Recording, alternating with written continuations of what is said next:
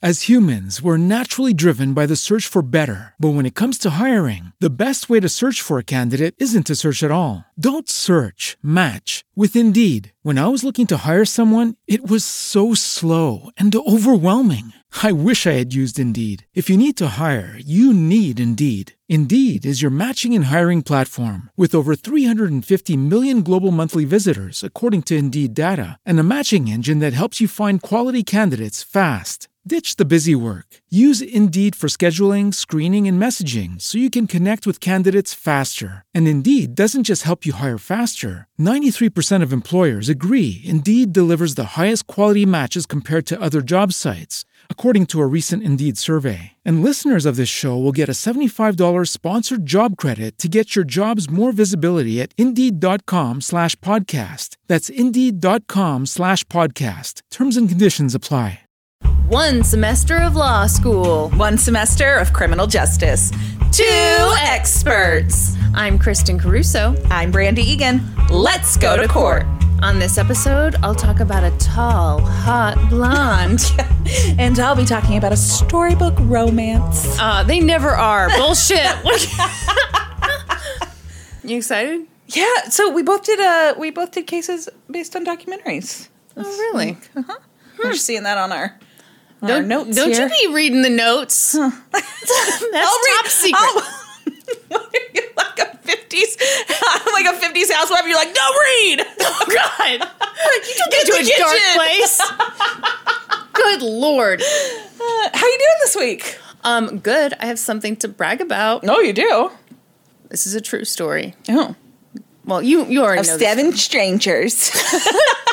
Picked to live in a house.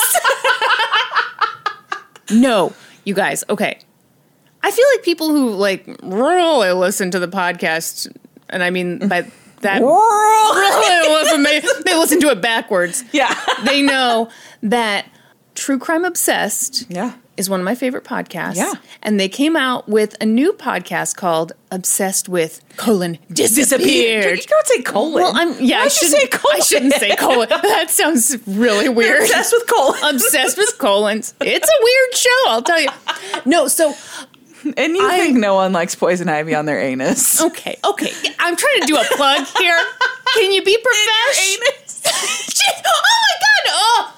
Oh my God. I'm sorry, Patrick Hines. Okay. So anyway. Business cat, sorry. Yeah, business time. Good gravy. Anyway, so I love those podcasts. I think they're great. If you're not familiar with the format in Obsessed with Disappeared, no colon. It's 2 friends, 2 long-term friends. Yeah. Friends of I think 20 years. They sit down, they watch an episode of Disappeared. Which is a great show. And they are hilarious. Love it. Anyway, the other day, we got an email from Patrick Hines, who... No big deal. I was totally calm, totally cool the whole time. He wanted to do a promo swap with us, and I was like... I flipped out, and then I wrote him a really embarrassing email back that was like, oh my God, I've listened to you so many times. I love you. Anyway, super cash, super cool. Very calm and collected. No big deal. Anyway, so guys, Obsessed with Disappeared. It's out now wherever you listen to podcasts. I highly recommend it. I love the show, and check it out. Take it away, Patrick. Hey there, Let's Go to Court listeners. This is Patrick Hines from True Crime Obsessed Podcast. And I'm so excited to tell you that I've launched a brand new true crime comedy podcast called Obsessed with Disappeared. The podcast is an episode-by-episode recap of everyone's favorite true crime show, ID's Disappeared. So if you're as fascinated and terrified as I am by missing persons cases, this podcast is for you. My co-host for Obsessed with Disappeared is my best friend of 20 years, Broadway diva Ellen Marsh. Our podcast is full of humor, sass, heart, and also 2 decades worth of just the shadiest dirt on each other. So if you're serious about true crime and missing people, but you also love to laugh, then you are going to love our show. New episodes launch every Wednesday. We hope you'll check us out. You can find Obsessed with Disappeared wherever you get your podcasts. And we're back. Should we cut the anus stuff out of that ad? I don't know. It depends on how funny it is. Do you think it'll be funny? I think it'll be funny, but we'll see. We'll see. Yeah, Yeah. It's a promo for someone else's show. Exactly. That's my question. Hey, I would love it if people talked about anuses during a promo for our show. Yeah, I mean, if Patrick doesn't talk about anuses in our promo, I'm going to be really sad. I know. Maybe that should be our next Patreon level, something about anuses. Ew. Okay, I would just like to point out that Norm totally backed me up, and he says there's for sure people who have a kink about getting poison ivy on their anus. You know, some people haven't listened to last week's episode, and they're going to be like, this is how this episode starts. Do you want to explain? Do you want to give any context? No. I don't even remember how it came up on last week's episode. I do, but like it's a whole thing. Anyway, let's move on. Move on with our life. I was actually hoping you would then talk about our existing Patreon levels, Kristen. I was trying to give you yeah, this was all a business thing. This was all carefully planned and plotted. It's not because I wanted to talk about poison ivy on the anus. Anyway, guys, here's me being professional while Brandy is being ridiculous. Hey. I don't know why I said it in creepy voice. So we just released a new bonus episode on the Patreon, and it was necessary. Are you trying to build suspense here? I'm sorry. I was looking to you because I thought you were going to take it away. But no, that's fine. Missed the cue. Missed fine. That's fine. Okay. So we accidentally, on purpose, did a mark? themed episode for our most recent bonus episode. We did movies. So Brandy told a horribly tragic story about the Twilight Zone, the movie. Twilight Zone, the movie. Yeah, you got to say the colon, otherwise they won't know. And how Stella got her groove back. So that was a book that was turned into a movie. Did you guys know that whole romance was based on the author's real life, inspired by her real life?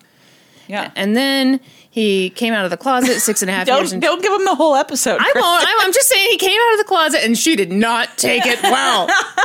And there was a big divorce. If you want to hear that, head on over to our Patreon right now. Sign up at the $5 level or higher and get that plus 12 other bonus episodes. And if you sign up at the $7 level, you get all that plus a monthly bonus video, and you get a sticker, and you get inducted to the podcast, and you get into the Discord. And at the $10 level, you get all of that plus ad-free episodes, and you get them a day early. That's where it's at. That's where all the cool kids are. Everyone else, uncool. We're sorry to say. We don't make the rules. It just happens. What you got over there? You got any other hot topics you want to? Hot topics. I feel like I'm on an episode of The View. You're Meghan McCain, obviously. No, you're not Meghan McCain. God. No. Just rude. Sorry. Have you seen the documentary that I'm going to cover today? What's the You haven't read the notes? No, I don't read the notes. Why? I mean, you're gonna tell me the case. I mean, why would I You don't just glance at the... Absolutely not. Okay, all right. I feel like you're more curious than I am. I am. I want to know everything. This is not news. And I want to remain in the dark. Yeah. Yeah, I'm not like, oh, wow, this story I haven't heard. I wonder where it comes from.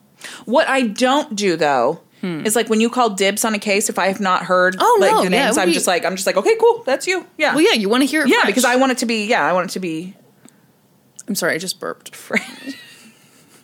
Do you want to talk about how you called Norm out for a fart earlier?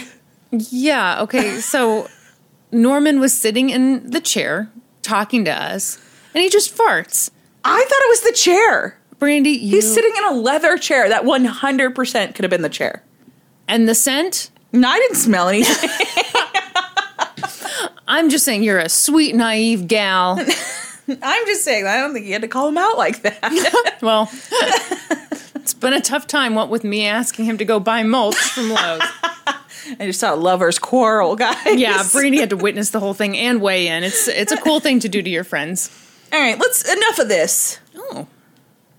Okay. You ready to talk about my case? Storybook romance? I am ready. Okay, first of all, this all with the exception of like 4 details, Okay. comes from a documentary called Crazy Love. All right. Do you know this documentary? You love documentaries, so I was sure that you would have seen this. I don't think I've seen this. Okay. All right.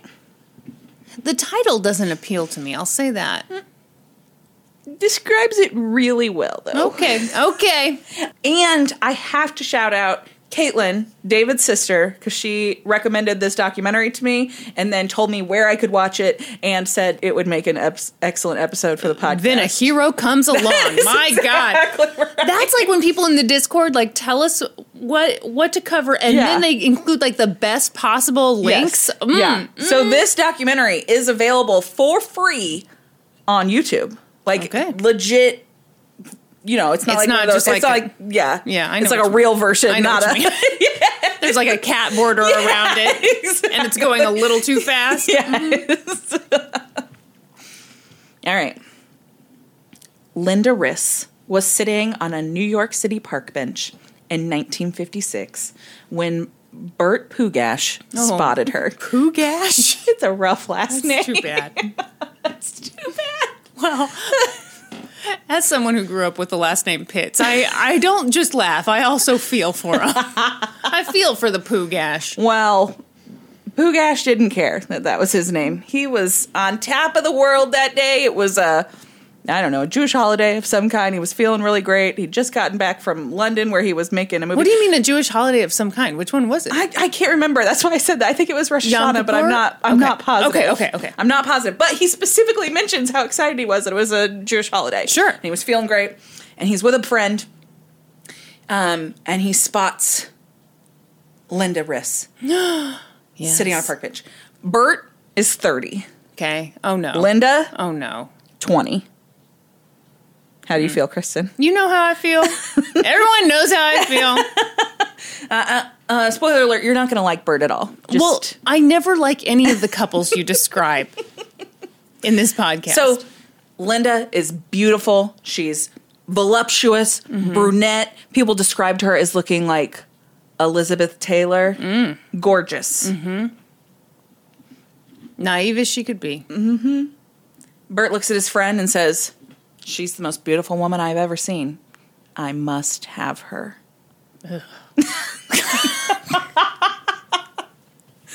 There are some sentences that are just so creepy. Yes, I agree. It's super creepy. It's what I said when I saw you. Saw you across the playground. I must make have her her. my friend. So Bert is this very successful attorney in New York City. I think he's from the Bronx, like doing very well for himself. He's also like making movies on the side, which I don't really What? know. Yeah, he just like I said, he just gotten back from London where he was making a movie. Anyway, he approaches Linda. Wait, is he an actor or does No, he he makes? Okay, he like was a he's producer. a financer. Okay, Yes. okay. Yeah. But his big business is as an attorney, and he Gotcha. at this time, so it's 1956, was making somewhere between $50,000 and $80,000 a year, Wow. adjusted for inflation. Yes. What is it? $480,000 to $760,000. Damn. Yeah, Okay. dude was rich. Yeah. Which was really good because he wasn't that good looking, according to everybody in this documentary. Very kind of everyone to point it out. He's just kind of like tall and lanky and wore glasses, kind of had a big nose, like Not the type you picture with Elizabeth Taylor. no. Okay. Not at all. Okay. But he is feeling himself. Yeah, sure. And so he walks up to Linda and he's trying to be like super charming and suave, and he thinks that he's gonna like use some line about like, weren't you just an extra on my movie? Oh God. It goes completely over her head, and she's like, what? She thought he was super weird. She had no idea what he was talking about. Didn't find him the least bit attractive, but ended up giving him her phone number just so he'd go away. Okay. She gets home later that evening. There's a dozen roses waiting for her. How do you from know Bert. her address? I don't know. I think maybe like in the 50s, that's how it worked. You got a phone number, you were able to easily track it to an address. Yeah, because it was like L73. Yeah. Yes. Okay. Yeah. All right. She's very easily able to track down where she lives. Yeah. Okay. And so she lives with like her grandmother and an aunt and her mom. It's just a bunch of old women that she lives with. Right. And she's like, and they're very excited that this man has sent her these flowers. And she's like, yeah, he's not that attractive. I'm just not that interested. And her grandma says, hey, he's a lawyer. If he's more attractive than the devil, then he's good looking. Okay, Grandma. And she's like, okay. And so she decides she'll go out with him. And so he starts whining and dining her. He owns a nightclub. He's taking her there all the time. Every time she walks into the nightclub with him, the band is instructed to play this song called Linda, which is played over and over and over again in this documentary. Oh, my. Okay. I thought you just meant like the band played it constantly while she was in there. No, I think they just play it Yeah, like I anytime get- she enters and then they move on. Like in a baseball game. Yes. Yes. That was a sports reference. Very good, Chris. Thank you. Seemed like you weren't going to compliment me, so I Like had a to point walk-up song? Yes. What would your walk-up song be? Obviously something by Cardi B, I think. Anyway, he's rubbing elbows with lots of like Hollywood folks because he's got this club. He's, makes movies. So she gets to meet all of these people. She gets to meet actors and musicians and whatever. And he has amazing cars. He's got all these great Cadillacs. He gets a new Cadillac every year because he knows it will help him with women. It's the whole reason that he owns a nightclub is because he knows it will help him meet women. Yeah. And sleep with women and whatever. Yeah. He also finds out he owns a plane. Oh my So like God. the first day after she meets him, he's like, "Hey, you wanna go out tonight?" And she's like, "Sure. What do you want to do?" And he's like, Oh my God. let's go for a flight in my plane." Let's fly to Paris and we'll have dinner in Paris. So things are going really well. Linda's loving it. She's loving this fancy lifestyle. They're going to the Copa all the time. Yep, that's the place. And Linda's friends are all super jealous, but they're happy for her. She's this beautiful girl, and she's always had kind of like a self-esteem problem. Oh, no. Her dad left when she was young, so she never grew up around men, so she had like a weird feeling towards men, and her mom and her aunt and her grandma that she all lived with were kind of like anti-man, and so it was just she had an interesting outlook on men, and so Bert definitely took advantage of that. What was her outlook on men? I think her outlook was kind of like, and I said her mother and aunt and grandmother were anti-man. I don't actually know that that's the right way to describe it. They were described as not interacting with men. Okay. And so I think she had this kind of view that like any man who looked her direction, she was lucky for that to happen. Oh, even though okay. she was like this beautiful woman. Right. But at 20, how long have you been beautiful? Have you had time to adjust to that? Probably no, you not. have not. No, and he's 30, so So after a while of this going on, this dating, this wooing, whatever, Linda's grandmother is like, I don't know, he's wealthy, he's got a big business, he's 30 years old, how is it possible that he's single? Oh, no. I bet he's married. Ooh. And so Linda described her family as being kind of paranoid. And she's like, so that was the thought. Like, there must be something wrong with this guy. He must be married. And so they decided to, like, look into it, start asking around, see if anybody knows about Bert. Grandma does a recon mission. And Linda finds out that he is married. Oh. And somehow, because she's been asking around about it, Bert finds out that Linda knows he's married, and so he's going to come clean before she can confront him. Mm-hmm. That's his trick. He's going to Hang on, yeah. Can you mute your shit? I cannot. And so they go out.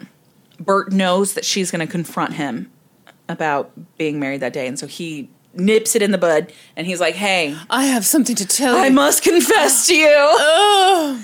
And so he confesses that he's married, but he's getting a divorce. Mm-hmm. And Linda's like, "Fine, get a divorce. Call me when it's done." Oh, okay, Linda. Yeah. Yeah. yeah, I'm not going to mess around. Like, I'm not going to see you while you're married. No, thank you. But if what you say is true, it sounds like it's about to wrap up.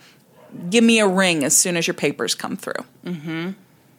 And wouldn't you know it, He fakes some papers. the very next day, Bert calls and says, "Hey, my divorce papers come through." No. But what's Bert do for a living?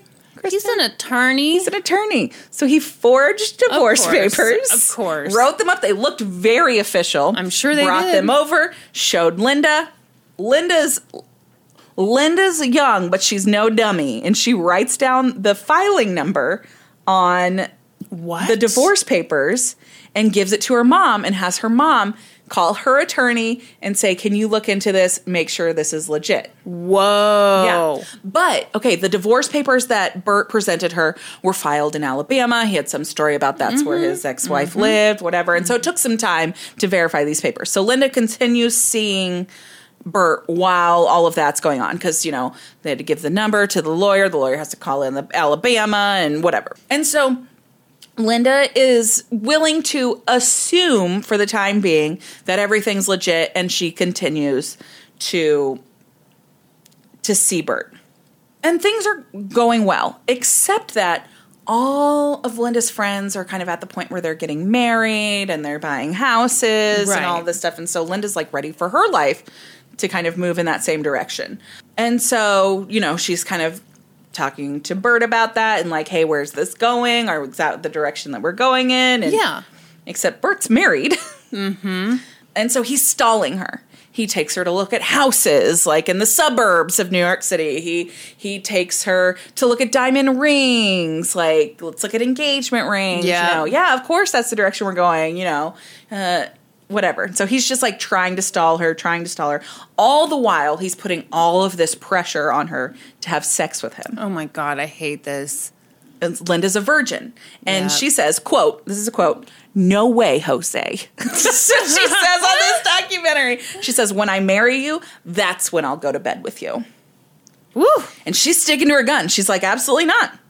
I will not have sex with you until we are married. So because Linda looked a certain way, she's beautiful, she's very shapely, she dressed somewhat provocatively, Bert becomes convinced that every man wants her, which is probably true. Yeah. But he also becomes convinced that she's sleeping around on him. Yeah, because he's a shithead. Yes, which is absolutely not true. She was a virgin and was very serious about maintaining that until she was married. Right. So they began to argue constantly about this. Why won't you sleep with me? Oh, you're sleeping with all of these other men. Like one day they pulled up to a stoplight and a man pulled up next to them, and it happened to be a man that Linda had dated at some time in the past. And he was like, "Oh, hi, Linda, how are you?" And Bert, like, that just sent him over the edge. Oh, yeah. Oh, yeah. That's just another man you're fooling around with. And according to Bert, people were telling him that she was sleeping around. Bullshit. So finally, Linda has had enough of it. Yeah.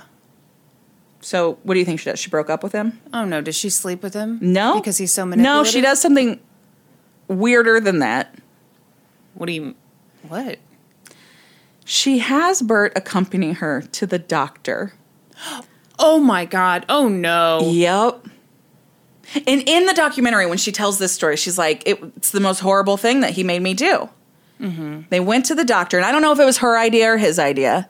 Went to the doctor examined her, and then confirmed to Bert that she was, in fact, a virgin. Which cannot be confirmed, but anyway. Yes. That honestly would make sense to me if that was her idea. Yeah. Because if she is thinking, I can refute this with logic. Yeah. I can refute this with facts. She's not thinking, this guy's just a piece of shit. Yeah. And he's just saying this to try to manipulate me. She's thinking, well, if he knows the truth, then this will stop. Yeah. And of course, the truth does not stop someone like No. this. Nope. Continue. So Bert in this documentary, he's like, yeah, it was a false accusation. That's all of the time he gives to it. Yeah. Not, wow, I'm a piece of shit. Yeah. I'm horrible. Yes. Okay, great. Yep. Cool. So shortly after this, Linda finds out that Bert is still married. The lawyer calls back. Turns out the papers are fake. There's no record of it ever being filed in Alabama. They're completely fabricated. So she confronts Bert about this, and he's got a whole story. Oh, okay. So yeah, those were the papers that we drew up. We were Those going to were the file. preliminary Yeah, we were going to papers. file in Alabama, and then she moved back to New York, and so we're filed in New York. And a divorce in New York just takes a lot of time, and so that's why I showed you those papers. Trust me, I'm a lawyer. Basically. But Linda's not having it. She's like, nope, you've been lying to me. I'm done. We are done. Okay. And so she ends things with Bert. And at that same time, she has a friend that's like headed to Florida with her family to spend like a month there. And so Linda quits her job and she decides she's going to go to Florida and just get her mind off of all of this and just have some fun, be young and whatever. And so she does. She goes to Florida. She's hanging out with friends. She's very popular with the men down there. She's getting lots of attention. It's great. It's exactly what she needed. Yeah. And she meets this man, Larry Schwartz. Larry is this big, muscly, masculine guy. Ooh. All of the women are just swooning over him, including Linda. And he really takes a liking for Linda. They spend a lot of time together. It's All great. right. It's great. But then it's time for Linda to come back to New York, end her trip, and Larry is actually going into the military. And so they are pulled apart. She goes back to New York, he joins the military.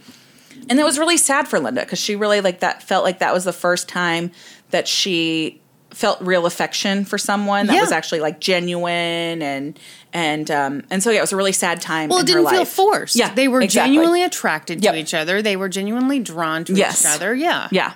Back in New York, in the meantime, Bert is like spiraling out of control. Yeah, it's one thing for him to be two-timing, but for her to go find someone else is just terrible. He's devastated by the loss of Linda. He needs her back, anything he do.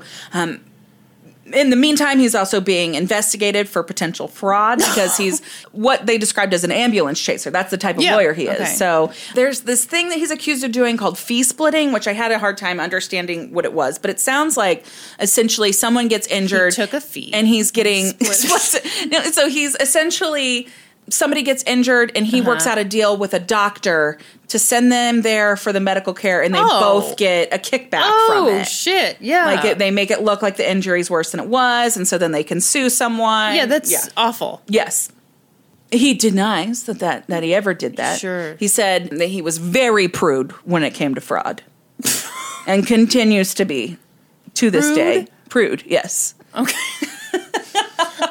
I tease it a little bit, but I do not allow for prude to penetrate me in any way. He is also struggling with his home life. So he was Really? married. He was for real married. He was not in the process of getting a divorce. And at some point, he and his wife had a child.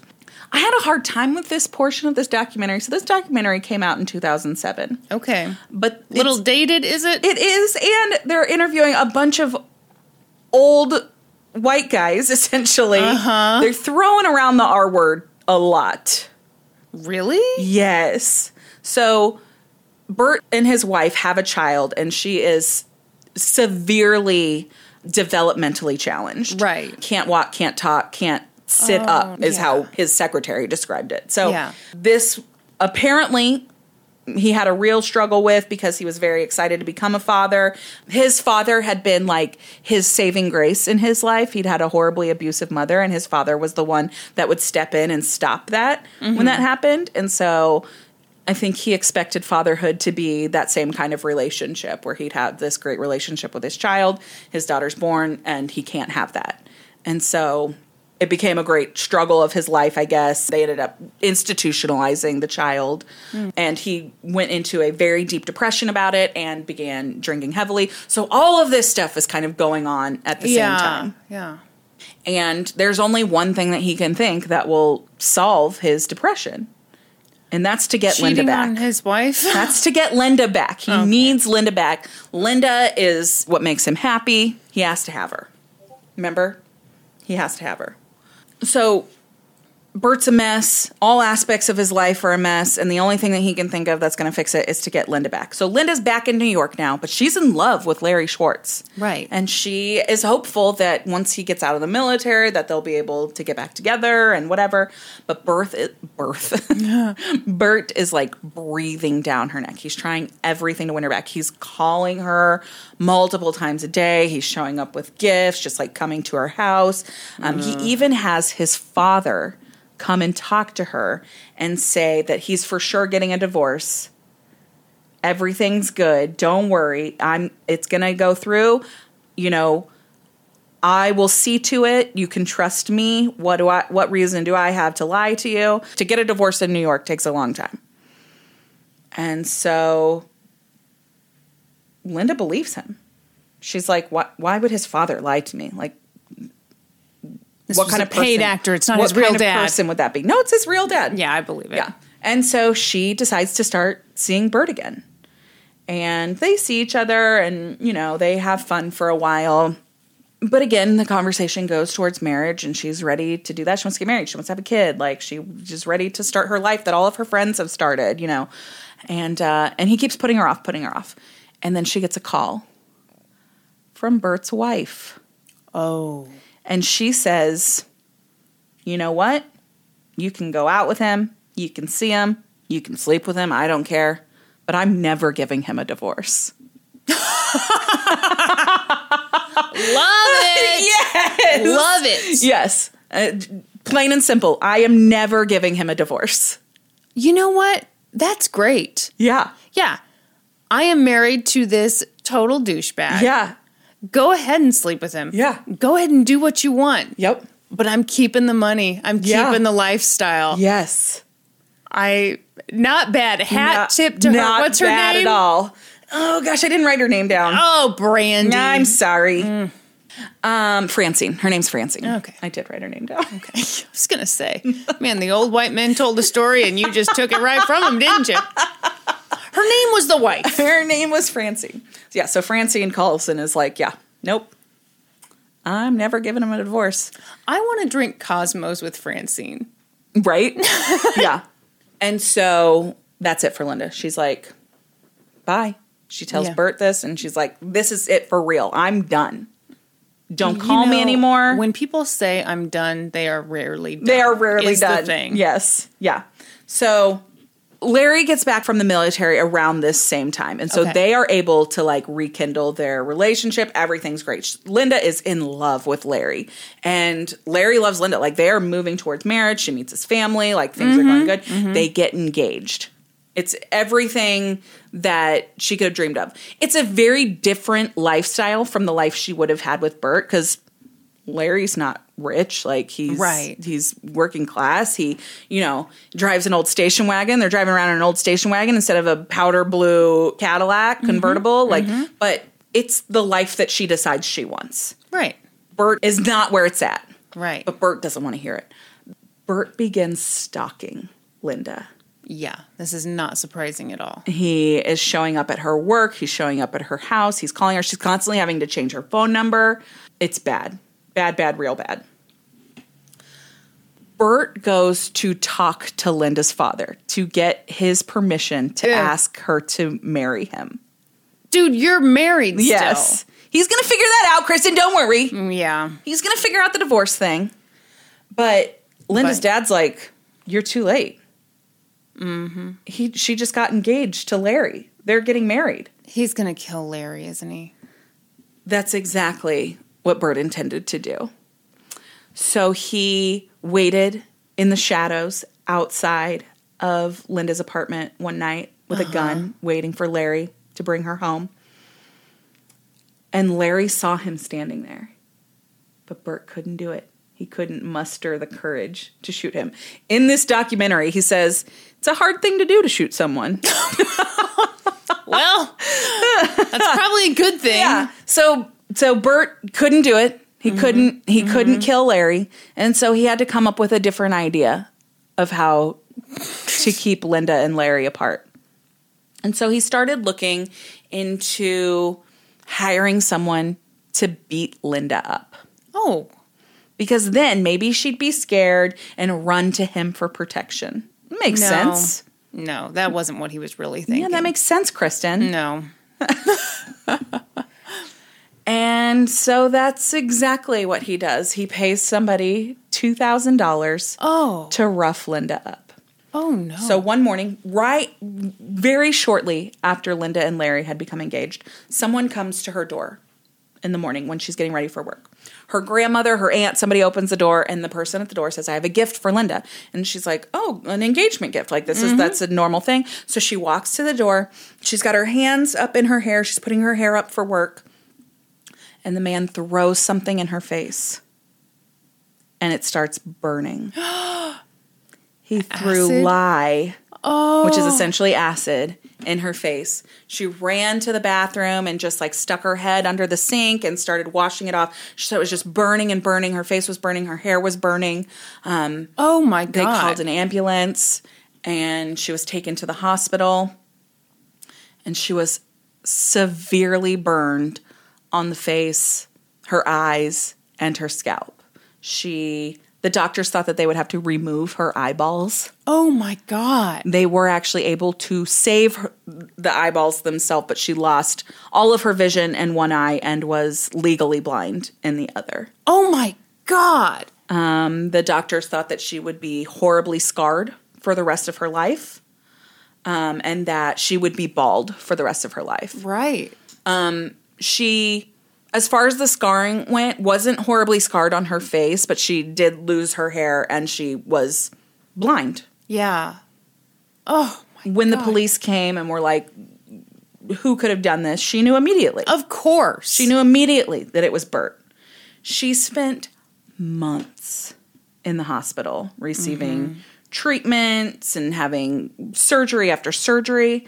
And Larry stayed by her side the entire time. Even when she told him, this is your way out. Yeah. You got to leave. You can't spend the rest of your life taking care of me.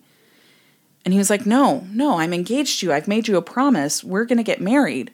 And so this was huge news. Like, this became like a tabloid sensation in the New York papers. Like, this lawyer had, paid this thug to do this horrible thing. Like, that was the story. And this beautiful girl was now horribly scarred and disfigured and blinded. And then there was this hero, Larry, who was going to stay by her side and marry her anyway.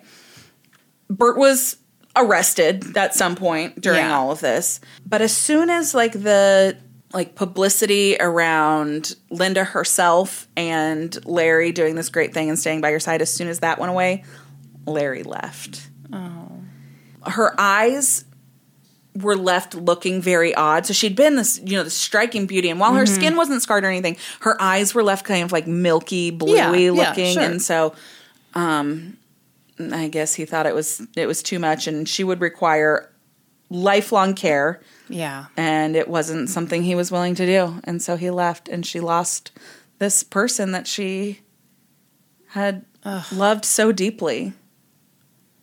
This is horrible. It is. It's horrible. So Bert had paid this guy, and he'd recruited 2 more guys. So it was these 3 guys who had thrown this lie on her. And then they tried to blackmail him.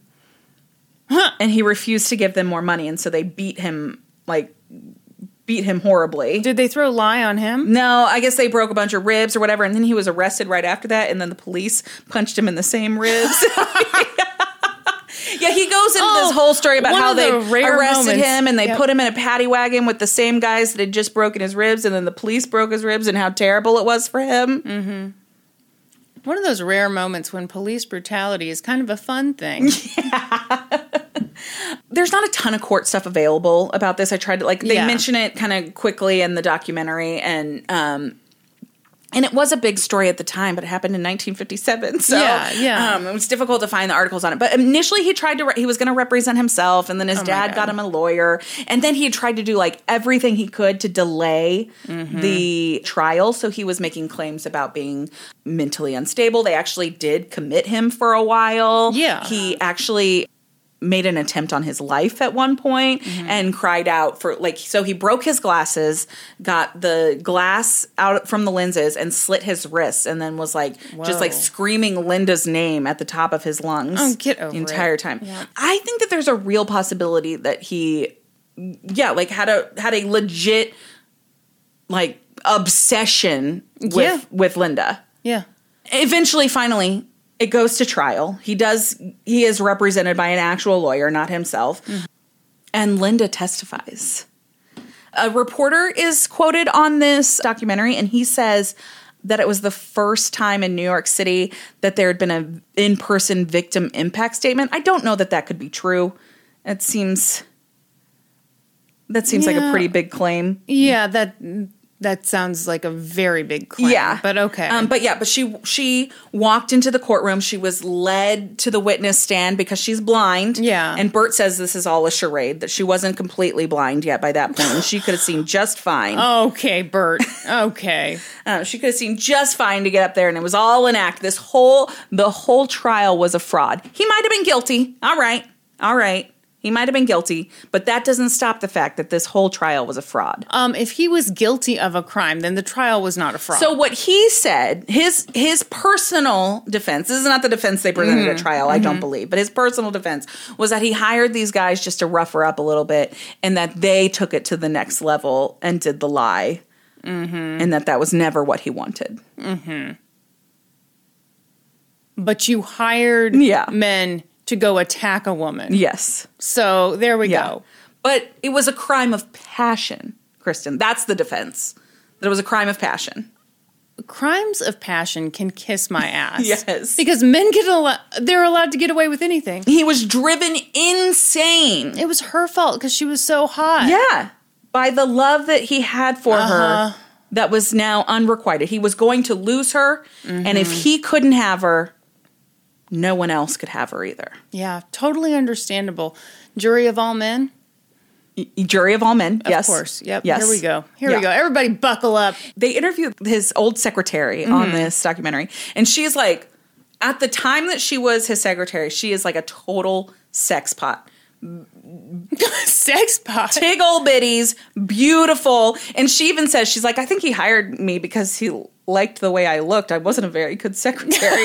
And they had an affair the entire time that she was his secretary. But she says that she couldn't believe it when it happened. And people were like, do you think he could have done it? And she's like, yes, I believe he could have done it. And I don't believe in capital punishment, but I think he should have died for this. Wow. It's like, whoa! I don't believe in capital punishment, but he should have died for this. Yeah. Okay. So Linda takes the stand and she does the big thing like, yes, it was him. He did this to me. This is why he did it. The jury deliberates for only 2 to 3 hours before they return a verdict. Do you think they found him guilty? Yeah, I think they probably found him guilty. But the sentence is going to be next to nothing, right? Because it's a crime That's what I thought too, because it was a crime of passion and an all-male jury. Unless, let me present another thing. Obviously, looks are very important. They were even more important back in the day. So I am wondering if you show a bunch of men in the 50s pictures of this gorgeous woman and, oh, look at her now, if maybe they would almost overreact. Here's the thing about Linda. Okay. Even after the attack, if you didn't know that she was blind, if you didn't know that, you could look at her because she always wore dark glasses, and you could have no idea that she'd been attacked and all that. Yes, she wore beautiful wigs. She wore these very stylish dark glasses, and the portion of her face that showed beneath the glasses was still strikingly beautiful. She looked very chic. And it's not like her eyes were ugly or anything. She was just blind. Okay. Yeah. No, her eyes, if you saw her eyes, you would know that something happened. Blind. Yes. Okay. Yes. Her eyes were the only thing that if you saw her without the glasses, you would know something happened to her. Okay. But I don't know that that was something that she was very protective of, letting people see her without her dark glasses. So I don't know that she would have let a jury see her like that. Yeah. Okay, what'd they just say? They did find him guilty. Okay. And they sentenced him to 30 years in prison. Wow. Yeah. He was facing up to life. Wow. Yeah, I was actually very surprised by that. Yeah. Yeah. And then that's when things got real bad for Bert, if you listen to him. Oh, no. Poor Bert, the hero of the story. I know. Bert was sent to prison. First, he went to Sing Sing, and then he went to Attica, which... Well, that is pretty bad. It is rough. He was in Attica during the Attica prison riots. Wow. Yeah. He said someone saved his life. Like, he almost died. Whatever. Okay. And apparently the prison guards were really terrible to him because they knew he was a lawyer. And they're like, hey, if we catch you lawyering in here, we're going to beat your ass. No. But Bert wasn't scared. He started helping people. Oh, yeah, because he's such a good guy. He overturned 3 murder convictions. Okay. According to him. I don't know if that's actually true. I'd be shocked. Okay. And he was just offering his services up to anybody who needed him. He was great at looking for a loophole in the law and helping these guys who hadn't really gotten a fair shake. Here's the thing. I'm sure he was great with men. I'm sure he was. Yeah, I'm sure he was perfectly He was fine fucking with terrible with women. Yeah. This is... Do you ever talk to somebody and you're like, yeah, this person, so-and-so, and their male friend is like, what? No, they're a great guy. Okay. Like, yeah. That's hilarious that you say that. Why? Because at the end of this documentary, they talk, like, one of the people that is being interviewed is one of Bert's friends. And they're like, obviously they've asked him, like, what do you think about Bert as a person? And he's like, I like Bert fine as a friend. But, you know, they say even Hitler had friends. Whoa. Whoa. Yes. Shit, man. Yeah. Yes. Can you imagine if one of your friends was interviewed and they said that about you? Holy shit. Yeah. Okay.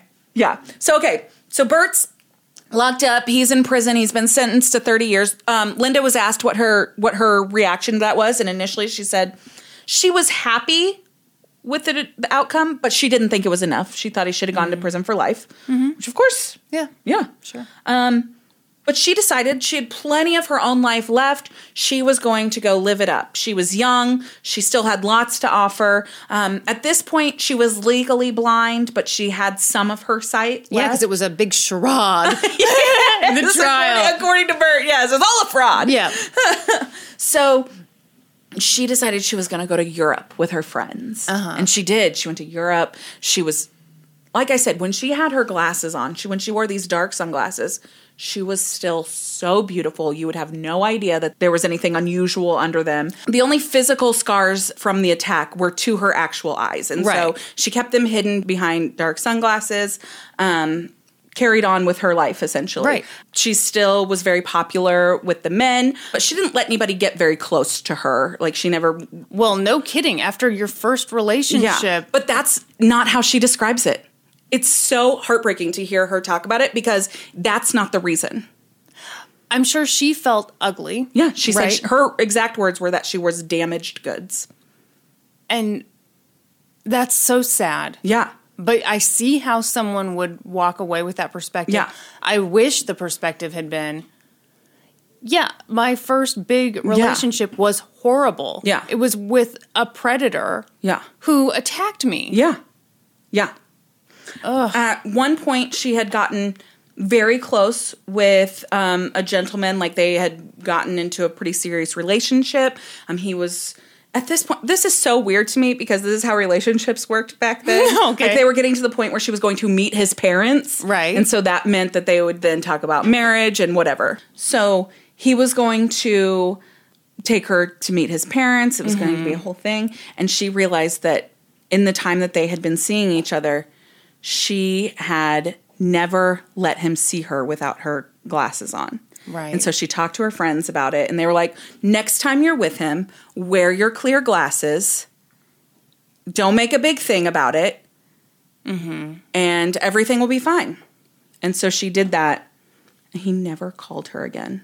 Oh. So she was like, that was it. I just knew. Yeah, that was a big test. Yeah. And... Oh. Yeah. And he reacted exactly how she thought he would react. The whole thing that she was trying to big fear. protect against. Yes. And so that was it. She didn't seek out relationships anymore after that. She moved into like a 1-bedroom apartment and kind of lived on her own. And she knew that that's what her life would be. Yeah. She would just spend the rest of her life alone. At what point do you think you should say something to somebody? Yeah, I don't know. I always wonder about that. Like, I've had friends who are dating and they have kids. Yeah. I imagine it is hard to know at what point you tell them your shit, you know? Yeah. Not that kids are shit, sorry. No. Well, I mean, so David had a kid when we started dating. He told me before we, our very first conversation, he said, Yeah. I have a son. Like, yeah.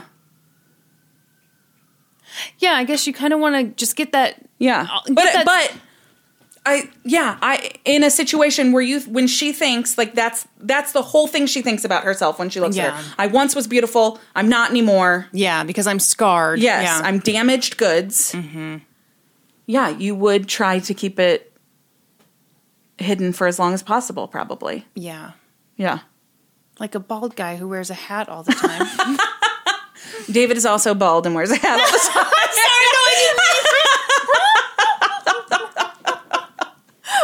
Two strikes in Kristen's book. Boy. But how quickly did you know he was bald? I knew he was bald, but like from the very first time I swiped at him on Tinder. There you go. So it wasn't a secret. Did he have a picture of him with no hat on? Yeah. Well, there you go. So he was honest. Yeah. I'm talking about the guys who, they're holding on to the scraps around the edges. edges. Yeah. So it looks normal. Yeah. But then they have the hat on all the time. Yeah. Yeah, I don't know. Fraud, I call it. Fraud. Okay, Bert. So Bert's over here in prison, just being a real great guy, helping people get out of prison left and right. But he has not forgotten about Linda. Oh, God, leave her alone. He's writing her letters constantly. Oh, my God, fuck off, Bert. I'll love you forever. No, you won't. He signed some of them, your loving husband, Bert. What? Yeah. Well, that's just factually incorrect. Just letter after letter after letter. He keeps getting her phone number, even though she keeps changing her number. He keeps tracking her down, calling her constantly. It's terrible. Did his wife ever divorce him? At this point, he was still married. Wow. She really kept her word. She does eventually divorce him, but not until he, spoiler alert, gets out of prison. Mm-hmm. So, at some point, Bert has this friend who's also a lawyer who is kind of a big deal, and he becomes this go-between between Bert and Linda, because Bert's not supposed to talk to Linda. Yeah. That's one of the conditions of his prison time and whatever. And so he goes and he talks to Linda, and he's like, Bert's still in love with you. He still loves you. There's this quote from Bert where he talks about in court, when he got to see Linda take the stand, he said, just seeing her in the courtroom was a profit. In other words, I was happy to be the defendant because it meant I got to see her. All of it was worth it just because he got to see her in the courtroom that day. Bullshit. Yeah. Or he's literally that obsessed with her. Yeah, I don't know that. I think it's just a feeling of total power. The power that he had to permanently scar her. Yeah. The power of, now you have to be in this courtroom. You have to be here. Yeah. We're linked together forever. Mm-hmm. Yeah. So this friend, this go-between, goes and talks to Linda, and he's like, Bert's still in love with you. Will you write him back? Will you answer his calls? And she's like, if he's so in love with me, what? I'm living in poverty here. I have no way to make any money. I can't, I'm blind because of what he did to me. Tell him to send me some money if he loves me so much. Okay. And so the friend goes back to Bert and tells him this, and he's like, yeah, she's totally going to get back with you. She just wants some money. Send her some money. And Bert's like, well, I don't have any money. How am I going to send her money? I'm in prison. And so Bert starts charging for legal services in prison, and he starts sending that money to to Linda. He says within 2 to 3 weeks, he'd made $4,000 and he sent it all to Linda. And there's a picture Really? in this documentary of this $4,000 check. Oh, wow. Yes. But Linda writes a letter to the parole board because around this time, Bert becomes eligible for parole. And she says, he's still harassing me. He sent me $4,000. Don't let him out. Uh-huh. Somehow he's granted parole, though. After 14 years in prison, he's released on parole. And part of the parole condition is that he does not contact Linda. So he goes and does like this kind of like press junket about, Ew. what happened and, the crime of passion. And he says during one of these interviews, because like I mentioned, when this happened, this was like a huge tabloid sensation. Sure. So he's doing some TV interview and he says live on TV, Linda, I'm still in love with you. I want you to marry me. This guy's so full of shit. And Linda can't believe it. People are like, oh my gosh, can you believe this guy? But she agrees to see him. They get together, and she can't believe that she still has feelings for him. Oh, no. And so in 1974, They got Linda married. Rist married Bert Pugash. Oh, God. Yep. And they lived this perfectly happy, content life. He got what he wanted. Uh-huh. And she thought no one else would want her. Yeah. Don't you think? Well, yeah, obviously. Yeah. Obviously. And I'm sorry, back in the day, Yeah. I'm sure when he came out of prison was like, I still love you, blah, blah, blah. I bet a lot of people were like, oh, isn't that sweet? Yeah. Oh, my gosh. You should see. Not how horribly abusive and like mind controlling this whole and thing how is. manipulative it is to say that. Yeah. Yeah, I bet a lot of So people. it wasn't until he was released from prison that Francine finally divorced him. And then he went on TV and proposed to Linda on the air. And she accepted his proposal, and they were married in November of 1974.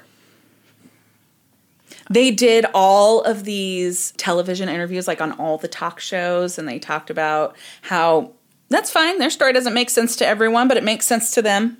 You know what this reminds me of? What? Mary Kay Letourneau. Oh, yeah. She gets out of prison, and then she and that poor guy have a family together and get married, and all these people are like, well, I guess it wasn't creepy after all. No, it was always creepy. It was always creepy. wrong. Yeah. Yeah. And now this person is with their abuser. Yep. Yeah.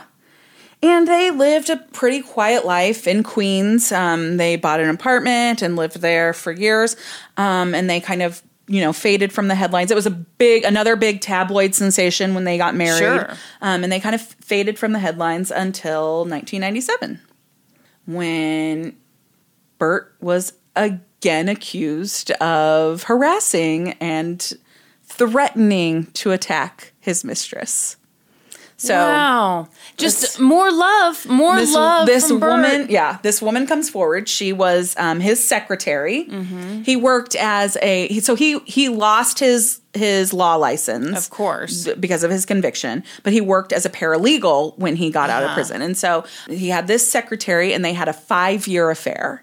Right. And she said when she went to end it that he threatened to, quote, blind her like Linda, and said, like, if you don't have dinner with me tonight will be your last dinner. Oh, that is terrifying. Because he'd do it. Yeah. Yeah, that'd be terrifying. Yeah, he's learned no lessons. Yeah. Yeah.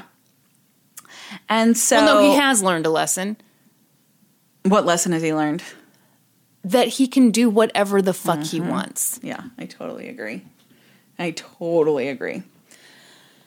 So he's charged with several charges against this woman, threatening her and harassing her and whatever. And he represented himself at trial. Cool. And his star witness... He was a paralegal, and I guess anyone can represent themselves. Okay. Yeah. Boy, not a good idea, but all right. And his star witness was... Linda. Yep. Oh, God. I hate this. Took the stand and testified that he was a wonderful, loving husband. Oh, Linda, you're in too deep. Mm-hmm. The Stockholm Syndrome has set in. Uh-huh. Oh, she said... Brandy, why? Oh, gosh. She completely stood by his side, defended him, gave him this great character reference about what a loving husband he was, whatever. He ends up being acquitted of all but one charge, a harassment charge, which he was convicted of and sentenced to 15 days in jail for. Wow, 15 whole days, 15 whole days. So then he's, victorious, and he comes out, and they do these press interviews, and Linda is like, she's pissed that this whole thing has come up. She can't believe that his name has been run through the mud again. She says he did nothing. Do these women, do you know where your husband is all the time? Wait, he had an affair. That's it. That's all he's guilty of. Every man does it. Oh, poor Linda. I know. In this interview, this reporter asks him if he'll change his ways. No. And he said something to the effect of, yeah, I'm on the straight and narrow now, yeah. of course. Yeah, things have really changed now. Except for tonight, when I get my wife home, there'll probably be another sex abuse charge against me. Ew, what? Yes. Ew, he said that? Yes. Oh, God. Disgusting. Kristen. Oh my God, Brandy, no, I hate this so much. On this documentary, you should see his fucking face when he talks about this affair with this woman. He's like, so I had this secretary and, we messed around a little bit, had an affair. She was 27 years younger than me. Ew. Oh my God. And he's an 80-year-old man. Ew. On this documentary. Ew. He looks so fucking proud of himself. He licks his lips. Ew, like, no. 27 years younger than me. Oh my God, I want to throw up. I hate this case. Yeah. Ugh. Following that, Linda and Bert had a pretty quiet life.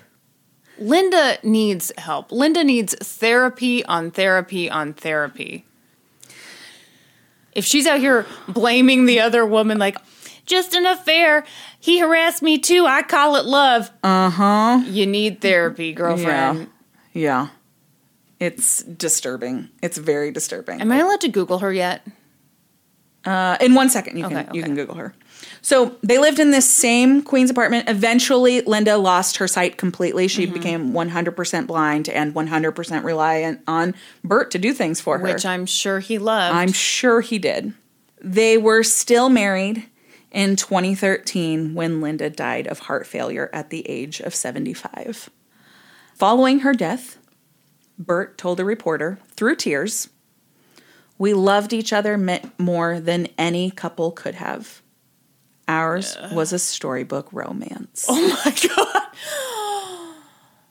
Just your classic storybook romance where I hire some dude to throw acid in her face and then she feels horrible and feels like she's unfit for any other man. So she comes to me. Yep.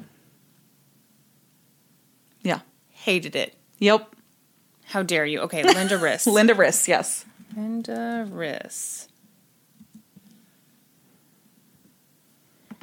Images. God, he was ugly, wasn't he? Yeah, he's not a looker. My goodness. Her wig game was on point. I'll say that. On point.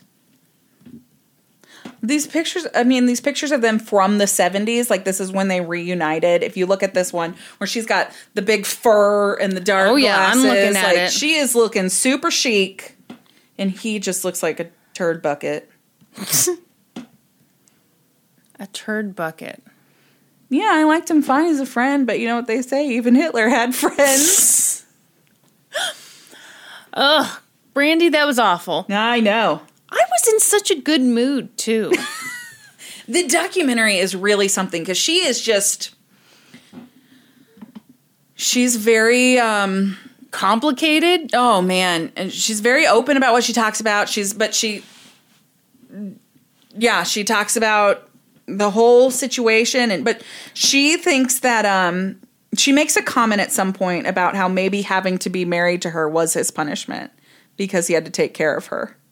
It's horrible. That breaks my heart even more. Yes. It's my abuser's punishment to be married to me. Somebody on there's a clip in this documentary on one of their like interviews on a talk show where someone asks her if she loves him. And she says, I have a really hard time using that word, but maybe that's what my feelings for him are. Maybe that's my feeling of love. Yeah, that makes sense to me. Yeah. Yeah. Oh, God. On that same clip, they ask her if they're happy, like together, if the two of them are happy. And she's like, yeah, I'm happy. What about you? And she looks at Bert and he's like, yeah, I guess I'm happy. Storybook, huh? Yep. Storybook romance, Kristen.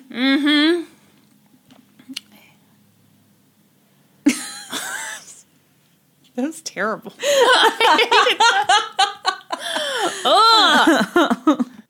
As humans, we're naturally driven by the search for better. But when it comes to hiring, the best way to search for a candidate isn't to search at all. Don't search, match with Indeed. When I was looking to hire someone, it was so slow and overwhelming. I wish I had used Indeed. If you need to hire, you need Indeed. Indeed is your matching and hiring platform with over 350 million global monthly visitors, according to Indeed data, and a matching engine that helps you find quality candidates fast. Ditch the busy work. Use Indeed for scheduling, screening, and messaging so you can connect with candidates faster. And Indeed doesn't just help you hire faster. 93% of employers agree Indeed delivers the highest quality matches compared to other job sites, according to a recent Indeed survey. And listeners of this show will get a $75 sponsored job credit to get your jobs more visibility at Indeed.com/podcast. That's Indeed.com/podcast. Terms and conditions apply. So, you've got an idea for a business. The store of your dreams. There's just one thing to figure out. Everything. That's why Shopify's all-in-one commerce platform makes it easy to sell online, in person, and everywhere else. Sell on social media, source products with an app to get that first sale feeling. It's the only solution that gives you everything you need to sell everywhere you want. So when you're ready to bring your idea to life, power it up with Shopify. Sign up for a $1 per month trial period at shopify.com/listen. Well, Brandy, you ruined my day with that case. I hated it very much. Sorry.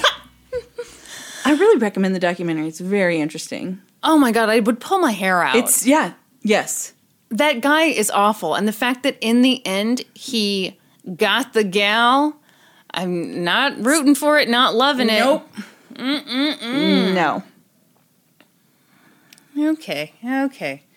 You ready for this? Yeah, talk about it. What are you talking about? A tall, hot blonde? Sure am. I was born November 2nd. So big thank you to Emily for suggesting this case via email. Also a big thank you to the documentary Tall, Hot Blonde. Really, all of this comes from Tall, Hot Blonde. Very good. I tried to use my Google machine on some stuff. Didn't work out particularly well for me. Tried to newspapers.com. It didn't work out very well there either. Basically, a lot of the stuff that was written about this happened a couple years before the documentary came out. So the documentary does a great job of telling you the whole thing. Oh, cool. It did have some issues with this documentary, which we'll get into at the end if I remember to tell you. Oh, very good. Probably won't. But, here we go. Let's talk about a man named Thomas Montgomery. When Tom was in his prime, he was a Marine. And for Tom, that was the life. He had loved being a big, tough guy in the Marines, found it super fulfilling. He was in the Marines for a while, but he never saw combat, which is obviously tragic, but unfortunately, sometimes in life, you don't get to go to war. So... What? He was super bummed that he never saw combat.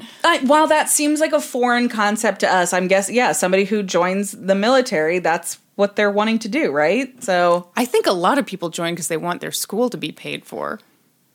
right? And like other benefits. I don't know. But yeah, probably a lot of people join because they want to fight. Yeah. Anyway, Tom was no exception to that rule. But eventually he left the military and he struggled. He no longer had that military identity, but he did have a drinking problem. Oh. But the documentary's a little unclear. Either he got sober or he just managed the drinking problem better. But at any rate, Tom became a family man. He got married to a woman named Cindy, and they had 2 daughters and a little house in upstate New York. Everything was on the up and up. Tom taught Sunday school, and he was the vice president of his daughter's swim club, which was not a role I thought you could have. Yeah. But anyway, he got a job at the Dynabraid factory. I think they make tools and shit. Anyway, the job wasn't super stimulating, but, you know, it was an honest living. Years went by. Tom continued living that quiet VP of a kids' swim club life. But after like 17 years of marriage, he and Cindy started struggling. Tom wants you to know that he was impotent and not. Tom wants me to know that? Tom Yeah. personally? It's really weird. This documentary is a trip. Okay, so when he's talking about his marriage, he's just like, yeah, I was impotent. Oh, by the way, communication issues, but hey, I was impotent. Okay. So everybody hear it loud and clear? Wow. Tom was impotent. Tom was impotent. Okay. On top of that, he was also very bored. His life was unfulfilling. He needed something more. And so in 2005, he turned to the interwebs. He got into these game rooms where he could play Texas Hold'em and blackjack with other people, and he loved it. On the internet, he could talk to anybody, and he could be anybody. His screen name? Marine Sniper. One day, he was playing blackjack when this girl showed up in the chat. Her screen name? Tall, hot blonde. Mm-hmm. He's like, hey, I like those things. I like all 3 of those things. Tom was intrigued by her brain. Mm-hmm. They got to talking, and pretty soon, Tall, Hot Blonde told him that he was in the wrong place. The site was for kids. Okay, are you ready for a weird... Okay, you're making the face. See the face. Yeah, I guess this was like supposed to be an 18 and under, or I don't know what this was supposed to be. Okay. And he says in this documentary that he had heard about all those stings on the internet and didn't want to get involved in that. So he told her he was 18. Okay. Which none of that makes sense. That doesn't make any sense at all. Okay. I've heard about these stings. So you're admitting, I guess, that you're a predator? And you think that you're going to avoid being caught by pretending to be 18? Okay. Okay, so they keep talking, and great news, they hit it off. She told him that her name was Jessie, and then she sent some pics. They were bikini pics. Turns out she was tall, hot, and blonde. And of course, she's like, well, what do you look like? And this balding, thin-lipped, 47-year-old man who wears glasses that look like they've been stepped on. And is impotent. Don't leave that part out. Don't leave his limp ding-dong out of this. Said that he was 6 feet tall, muscular, and once again, for the people in the back, 18. And she's like, ooh, you got big shoulders? And he's like, oh yeah. She's like, ooh, I like big shoulders. So Tom's like, yep, I'm pretty much a stud. The name's Tommy. I'm just a young, super brave, hot dude just headed off to boot camp to be a Marine. Okay. And I've had a tough life. My mom died when I was very young. and I have trouble expressing my emotions. I'm just super suicidal. You couldn't possibly understand. Super suicidal? Are those his words? Are you paraphrasing? Of course I'm paraphrasing. He said super duper suicidal. It will shock you to learn that these were all lies. But that didn't matter because Jesse had no reason to believe that they were lies. So the two of them kept talking, and she asked him for a photo of himself, and he was like, sure. So he dusted off a crusty old picture of himself from 30 years ago, and she was like, oh, cool. And they started talking on the phone. Jesse was totally into Tommy. To her knowledge, they were at similar stages of life. He was headed off to boot camp, and she was about to graduate high school. She lived in a small house in a small town. I'm sorry. She lived in a small house in the small town of Oak Hill, West Virginia, which, fun fact, is the death place of Hank Williams. I wanted to know something about it, and that was the thing that stood out. Like your definition of a fun fact, Kristen. You familiar with Hank Williams? I'm somewhat familiar. Mm-hmm. Country folk can survive. Okay. Jesse. Oh, ironically, I'm talking about his death. Okay, anyway, moving on. Jesse lived with her parents and little brother, and she loved softball, and she loved basketball, and she also loved Tommy. Oh boy, did she love Tommy. She sent him slideshows of herself looking all cute, and she put music in the background, which I'm guessing the documentary didn't have the rights to because we did not get the cool music that I'm sure was there. And she called Tommy her sweet, sexy Marine. Mm. Wait, is Tommy sending her pictures? Yeah, the crusty ones from 30 years ago. She doesn't know that. I mean, I don't know what... she seemed to believe that he was who he said he was. You made a face about the slideshows. Are you anti-slideshow? No, I think that seems very on brand for a teenage girl. Yeah, in 2005? Yeah. Oh, man. Oh. Yeah. And, you know, I'm just wondering writing. how he could possibly be reciprocating that as a not 18-year-old boy. Yeah, I mean, maybe he just sent the same pics over and over. Jessie was a virgin, but she and Tommy did engage in some cyber sex. No. And she sent him some of her underpants. Okay.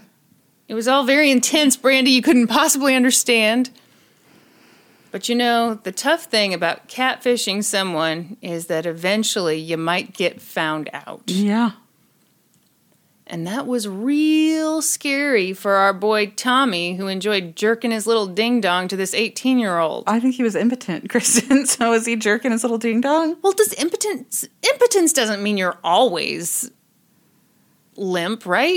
It just means I guess I don't know the technical definition of impotence. Well, you really came unprepared today.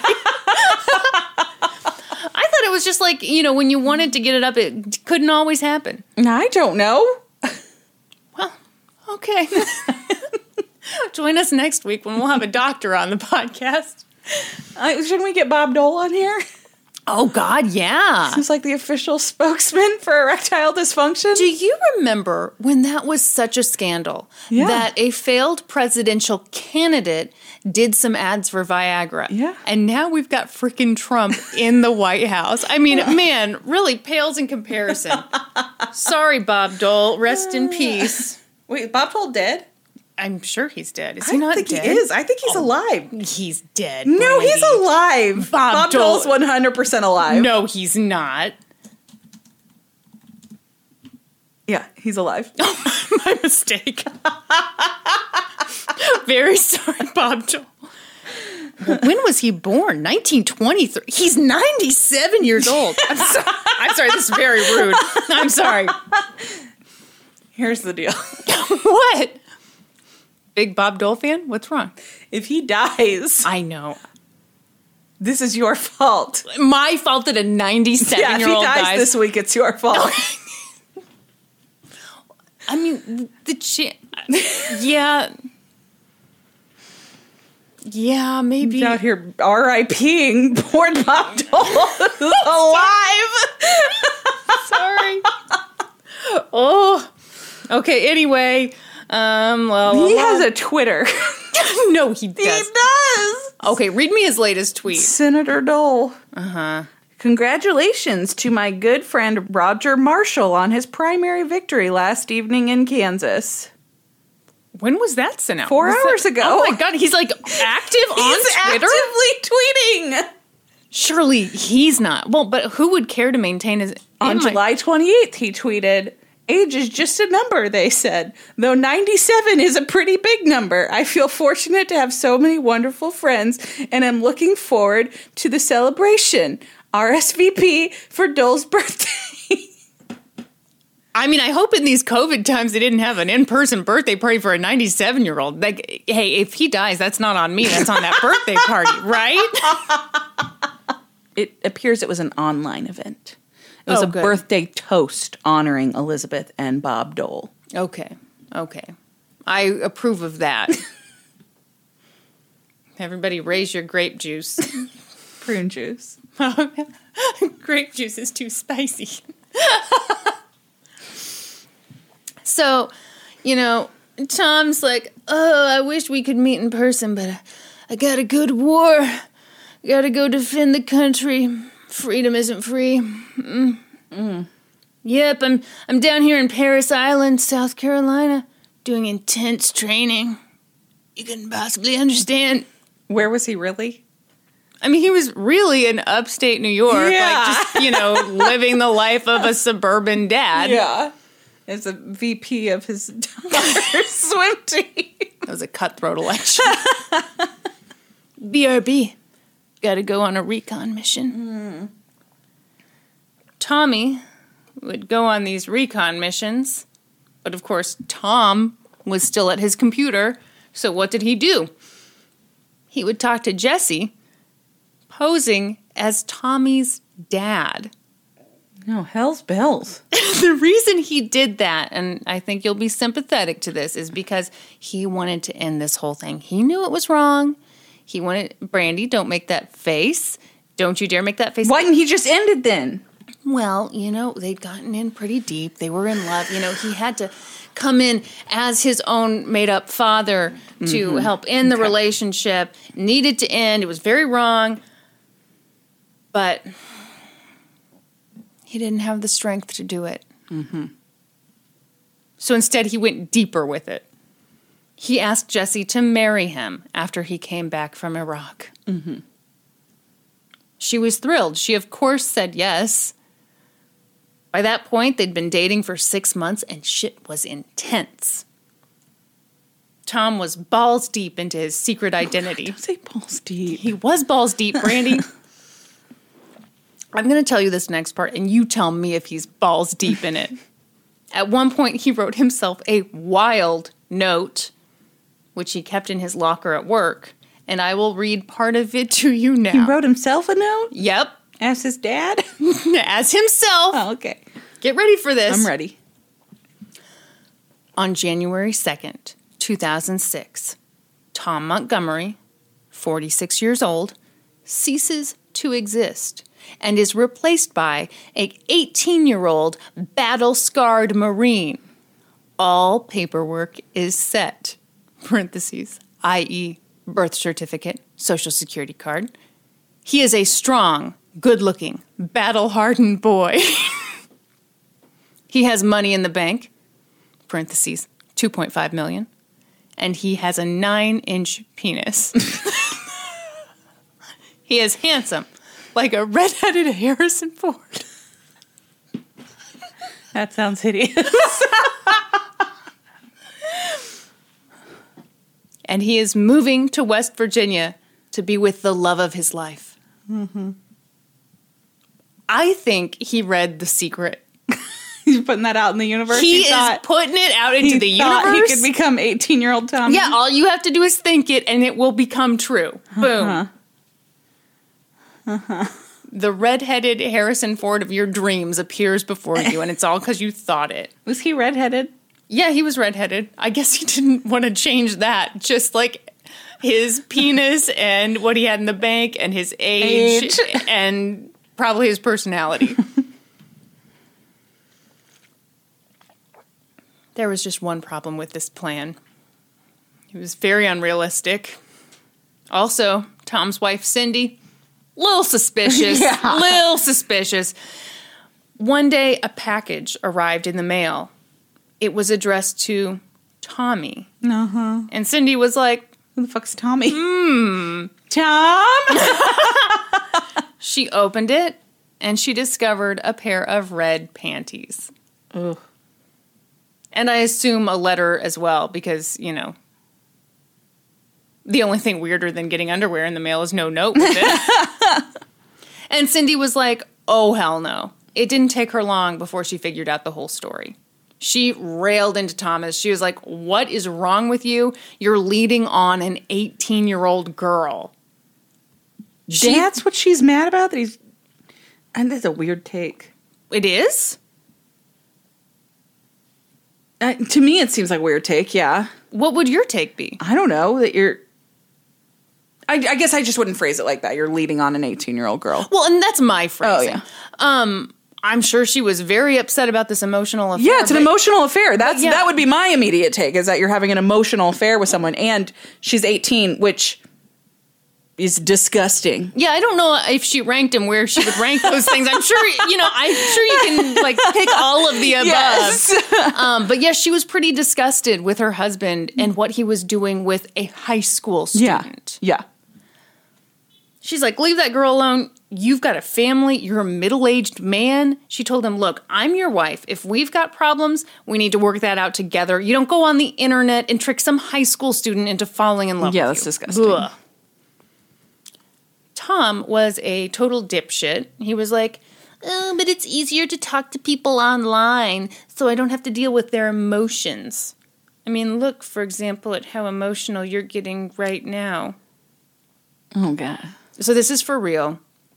He said that he didn't like dealing with emotions face to face. And as an example, he brought up how mad she was that minute. Oh, my gosh. Uh-huh. Cindy, understandably, had enough. Yeah. And she wanted a divorce. Yeah. But first, she wanted to make sure that her dipshit husband stopped scamming this 18-year-old in West Virginia. So she wrote Jesse a letter. Here's part of what it said. Jesse, enclosed you will find a picture of my family. Let me introduce you to these people. The man in the center is Tom, my husband. There is no Tommy. He is taking advantage of you. You need to be much more cautious with your safety. You will only be hurt by a man who has mastered the art of manipulation and lies. Do not trust words on a computer. She went on to give Jesse the full truth. Tom used to be a Marine, but that was like a million years ago. Yeah. He was not a sexy, sweet Marine. He was a middle-aged, manipulative douche canoe. Mm-hmm. Jesse got the letter, and she was horrified. Yeah. She got online and asked Tom, why did you do this to me? And he was like, I didn't mean to. I'm sorry.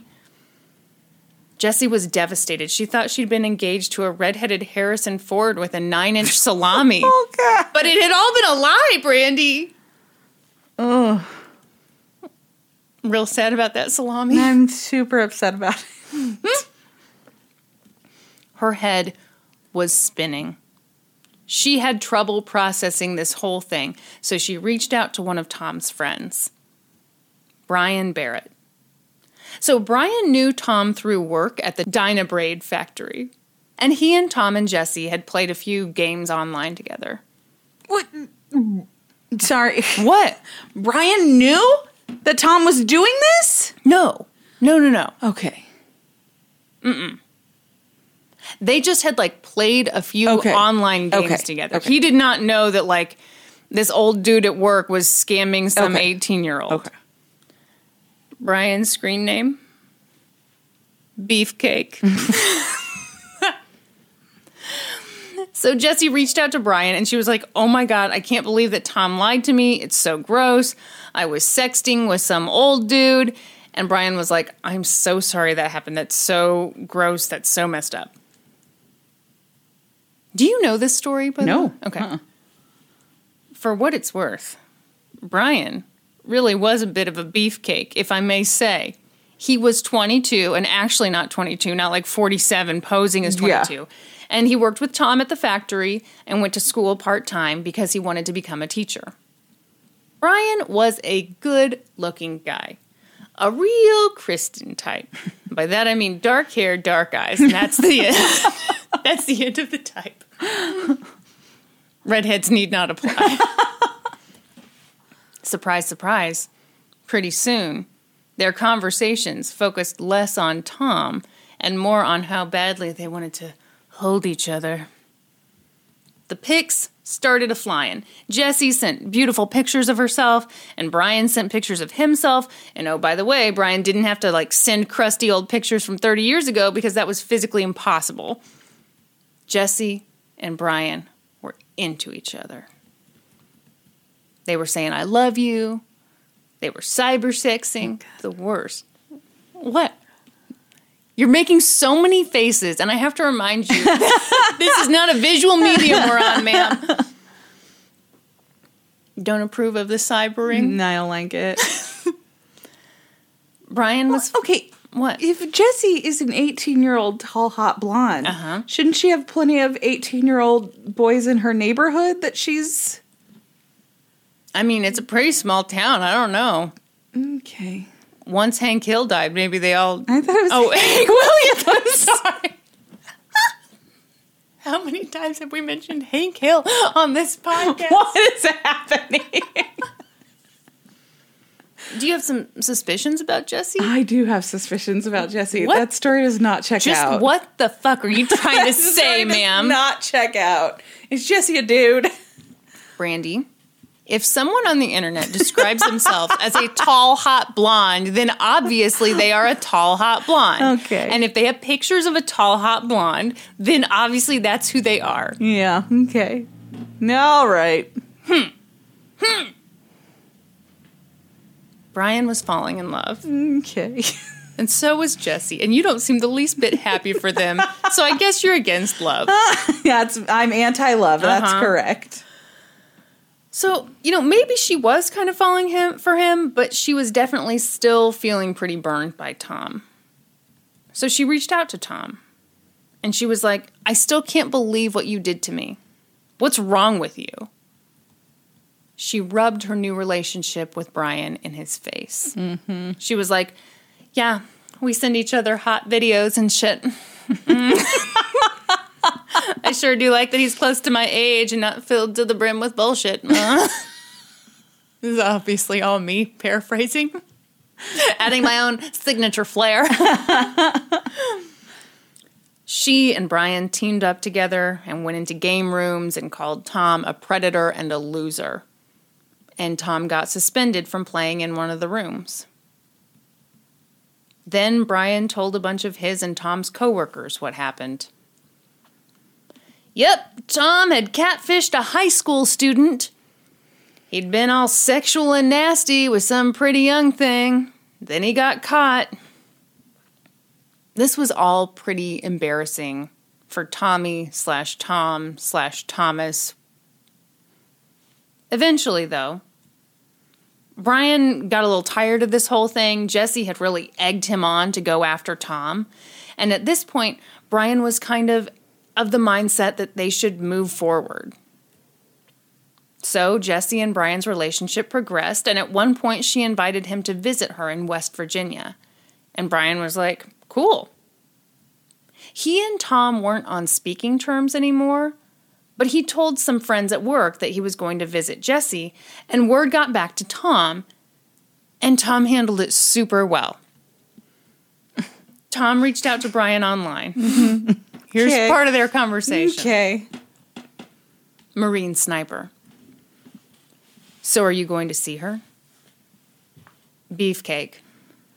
I don't really feel like dealing with her BS. I don't know what I want or what I'm going to do with her. Marine Sniper, I can't believe you chose her over our friendship. Go pop her cherry. Good luck. Oh, God. Ew, I hate that. Beefcake. It's going to be real difficult since Jesse's a dude, too. Beefcake. Why does it bother you so much? You're so much older than her. Marine Sniper. Tell your cum-sucking, and then he says the N-word, loving little whore to stay the fuck out of my life. You wanted her, you got her. Just tell her to leave me the fuck alone. Wow. Yep. Ooh. So Brian's like, whoa, okay. He didn't even end up going to see Jessie because they got into a fight. She said he was only interested in sex, and so she rescinded the invitation. Mm-hmm. Okay. So It wasn't. She no, picked a fight. No, Brandy. Because she's catfishing him. No, it was because he only wanted sex. Okay. She had to put her foot down, you know? Okay. Her big mannish foot. Pretty quickly, she went back to talking to Tom. She said she wanted to start over as friends. They'd meant too much to each other to hate one another. She told him... No. Yeah, No. Brandy, they had too much. It was too deep. You can't just this throw that 18-year-old away. girl's like, come back to me, 40, Baby, come back. 41-year-old dude. 47. 47-year-old. Mm-hmm. Oh. Okay. All right. Let's find out who Jessie really is. She's a tall, hot blonde. And if I have to say it one more time, she told him, you and you only are my connection to Tommy, and I will love him till I die. Okay, Tommy's not fucking real, lady. Oh, but Sir, Tommy's not real. In her mind, he's real, Brandy. And he responded, I still feel Tommy in my heart. Oh, God. Oh, no. Ew.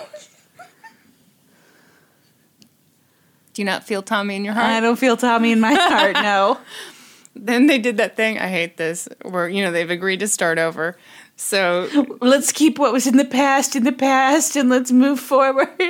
Yeah, but they do the even cringier thing of, hi, I'm Tom. Oh, no! Hi, I'm Jessie. They're starting over. Do you get it? Do you get it? So they start over. Yeah, I get it. I don't think you understand. So now they're friends, but they had baggage. Mm-hmm. Yeah, when I was 18, I had a lot of friends who were 47-year-old men. Tom told Jessie that the thing with Brian had turned his heart ice cold. He said he hated Brian with a passion and that for 10 cents he would eliminate him. 10 cents? Yeah, 10 cents. Okay. And Jessie was like, that's a little drastic, isn't it?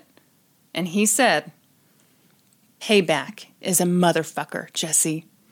I am the ultimate weapon. I am a Marine. Okay. This is a commercial for the Marines. She said, what are you going to do? And he said, let's just say your piece of shit boyfriend came within a pussy hair of dying. Gross. I know. Why what kind of pussy measurement hair? is that? I know. There's metric and everything, but like, it's like pussy hair that different than a dick hair. I don't know. We'll have to ask Tommy slash Tom slash Thomas. Jessie seemed a little taken aback, as you would. She was like, when? And he told her, the day after you assholes told me you were fucking with me. Had I pulled a little harder, he would be gone. Brian will pay in blood. Oh. Jessie promised Tom that she'd never betray him again. What? What? Betray him? Yeah, because she'd egged Brian on to, talk to his coworkers, and, they'd gone in the game room chats, just ruined his sterling reputation in there. She'd really betrayed him there. Mm-hmm. It gets weirder. Are you ready for this? At one point, she told him, I ache for you, Tommy. Oh. Tommy's not fucking real. No, he's not. I guess Jesse isn't either, so it doesn't matter. How dare you? How dare you? And he said, you killed him inside of me, Jesse. Oh, God. This is ridiculous. She said, I'm so sorry, Tom. And he said, Jesse, I would sell my soul to be that Tommy. I want you so bad, Jesse. I want to hold you and kiss you. I don't think I have to tell you that things eventually took a steamy turn. Uh-huh. Okay, now I have written this up. I didn't even write the entire transcript from the documentary because I got so grossed out. Okay, good. I tried to read some of this to Norm, and he flipped out. It was like, please stop. I can't. Okay. Okay, are you ready? Yeah. No. Okay. All right, I'm ready. This is really bad. Tall, hot blonde. Make love to me, Tommy. Ew. Oh boy, Brandy, if you're reacting that way to the first line, it's a rough ride from here on out. We got like 2 40-year-old dudes talking to each other, right? No. Okay. Just a tall, hot blonde and a Marine sniper. Okay. Marine sniper moves his fox's panties over and slowly rubs the tip of the snake up her clit. Oh, God! I hate it! Tall, hot blonde.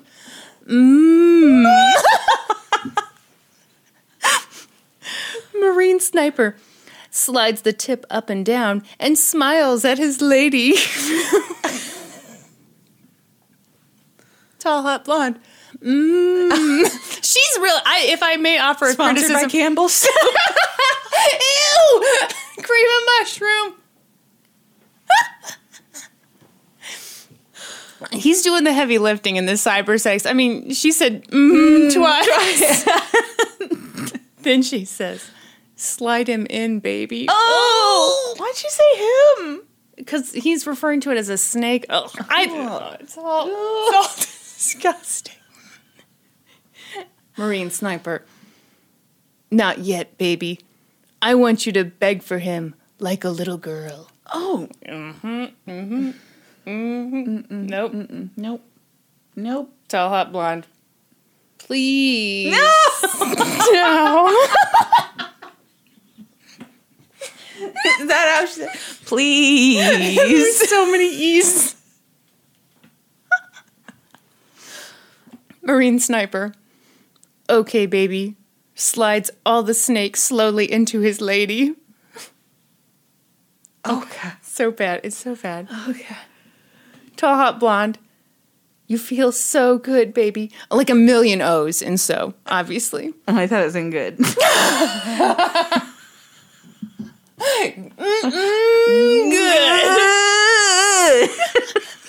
What if you were going to have cyber sex, but you could only use the words that were on the Campbell soup can?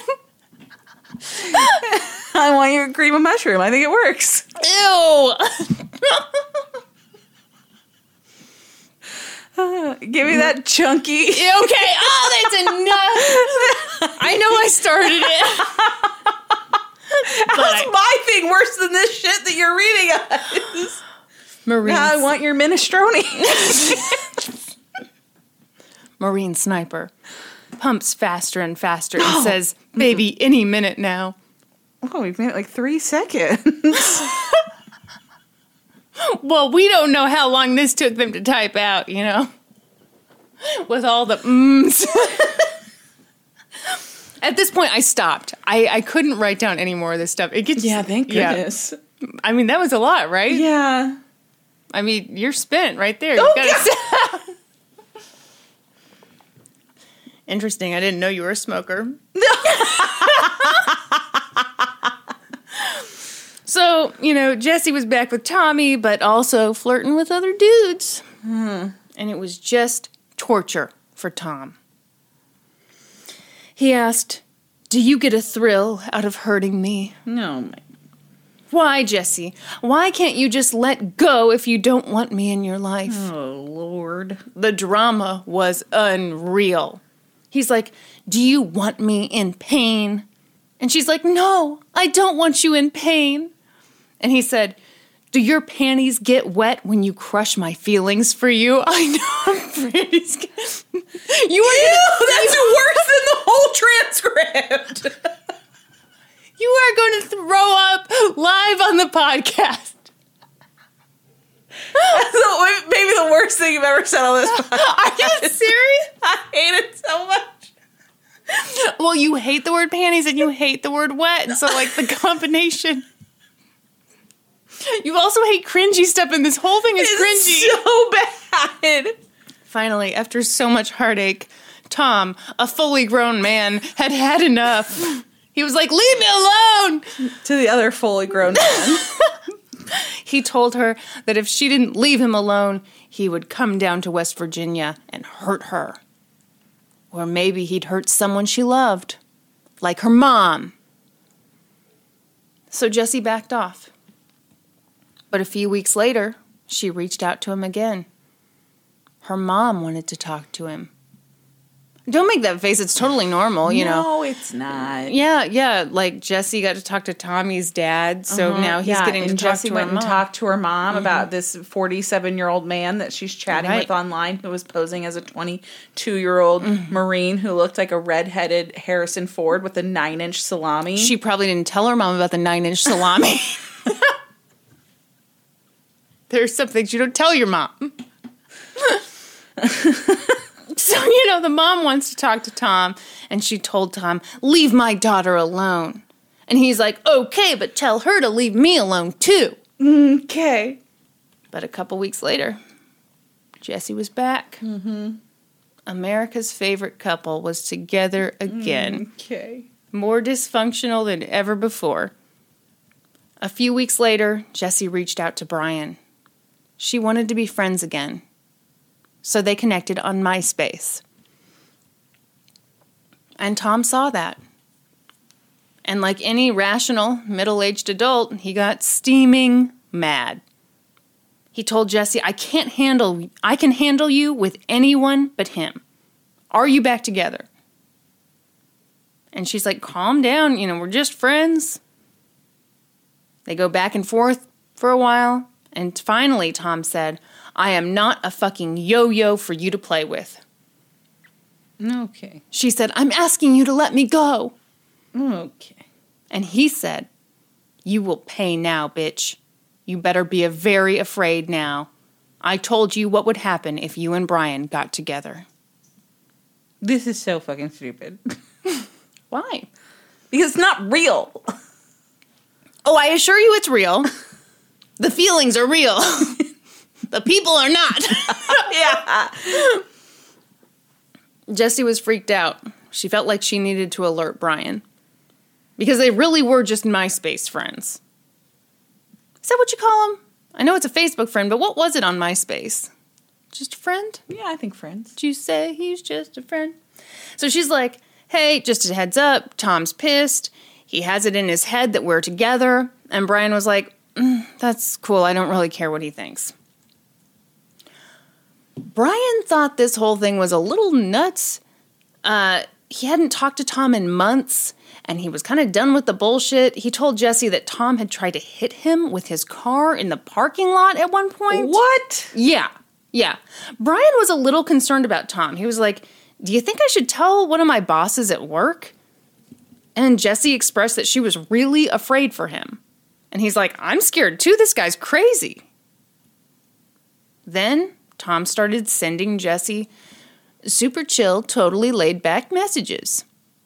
Such as, you're nothing to me now but a lying whore who only wants Brian's cock in her.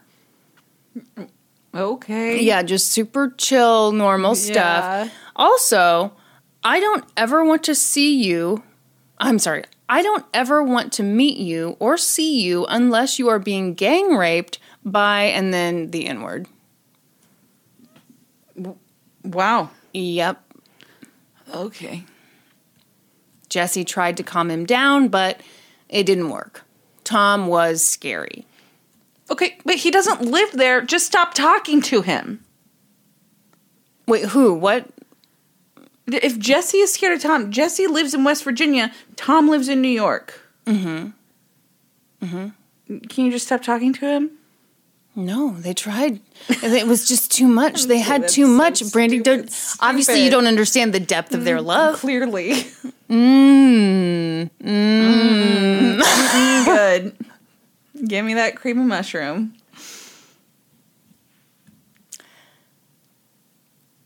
The next day, Tom sent Jessie another harassing message, and she just signed offline. The day after that, he messaged Jessie again. She signed off. But Tom was mad and determined. Later that night, at around... This is a person he's never met in real life. They've never met in real life. Right. Jesse, he hasn't even found out that Jesse's a 40-year-old dude yet. Right. Right. But... This is a grown-ass man? Yes. Tom is a grown-ass man living a very standard suburban life, and he is just off his rocker with the racist, crazy, nutso stuff. And he's very much involved in this relationship with a young woman who, I don't know, she's about to graduate high school. I don't know what the deal is. She's also a 40-year-old dude. So Tom's mad. Uh-huh. He's mad at Brian. Yeah. He's mad at Jesse. Uh-huh. Not mad at himself at all for... That would require self-reflection. Yeah.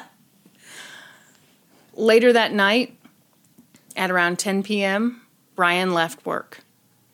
He walked through the parking lot to his truck. He may have noticed that his rear passenger side tire was flat. Maybe not. And he got in his truck. And someone came up behind him, aimed a gun at the driver's side window, and shot Brian multiple times. Oh my gosh. Because this happened on a Friday night, Brian's body wasn't discovered for 2 days.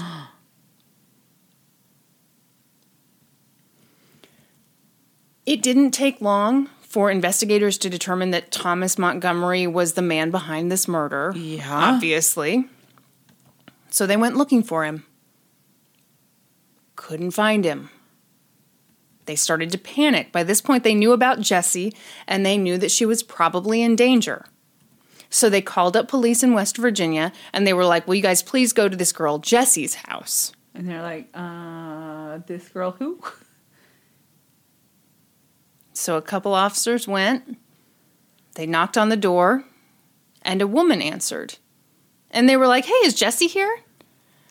And she was like, oh, that's my daughter.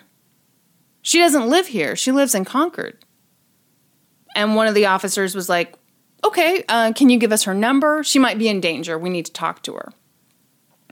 And her mom was like, no, I can't give you her number. Because she's not real. I'm Jessie. And I don't have any way of getting in touch with her. Okay, this is... You know how your mom has no way of getting in touch with you? No, my mom's texted me 12 times since we've been sitting here. And the cop was like, yeah, that seems normal. Yeah. But finally, the woman broke down. She was Jessie. Sort of. Online, she was Jessie.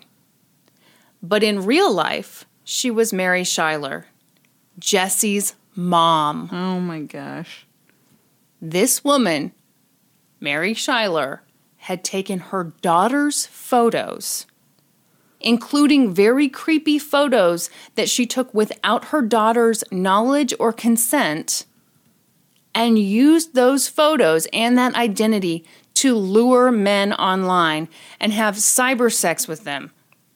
Oh my gosh. Is that not the grossest, weirdest thing you've ever heard? Yes.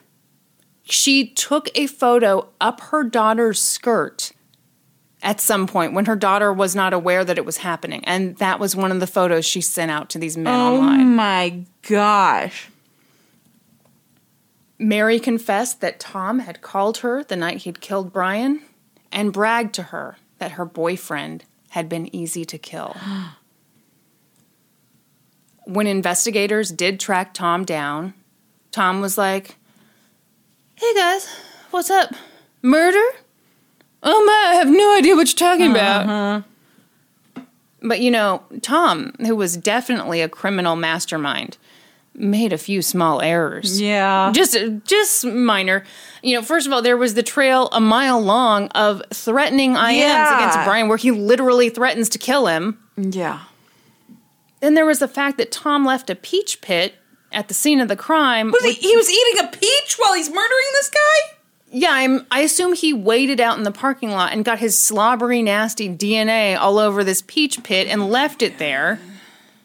Then there was the fact that Tom was a total idiot and at one point had told one of his employees, "Hey, if I ever committed a murder, I'd use an M1A1," which I'm very knowledgeable about guns, so let me tell you. It was a gun. Apparently it's a somewhat rare old military gun. Okay. And guess what? The shell casings from the crime scene came from that weird old-timey rifle. But Tom didn't have that rifle in his gun cabinet because he was innocent, not because he ditched the murder weapon. But then investigators found an old photo of Cindy Montgomery, and in the background of that photo was the gun cabinet. And guess what? It was in there? Yeah. Obviously, they arrested Tom. Yeah. And when they did, they were like, "Hey, not sure how to tell you this, buddy." Because, you know, this whole time, Tom thinks that he has murdered this 22-year-old man over this tall, hot blonde who's 18. Yeah. And they're like, you were never talking to a tall, hot blonde. You were talking to her dumpy 46-year-old mom. Oh my gosh. And Tom paled. Okay, Tom in the freaking documentary tries to, you can tell he's embarrassed, but he doesn't want to act embarrassed. So he tries to kind of put it on her well, you know, she was a great actress, yeah.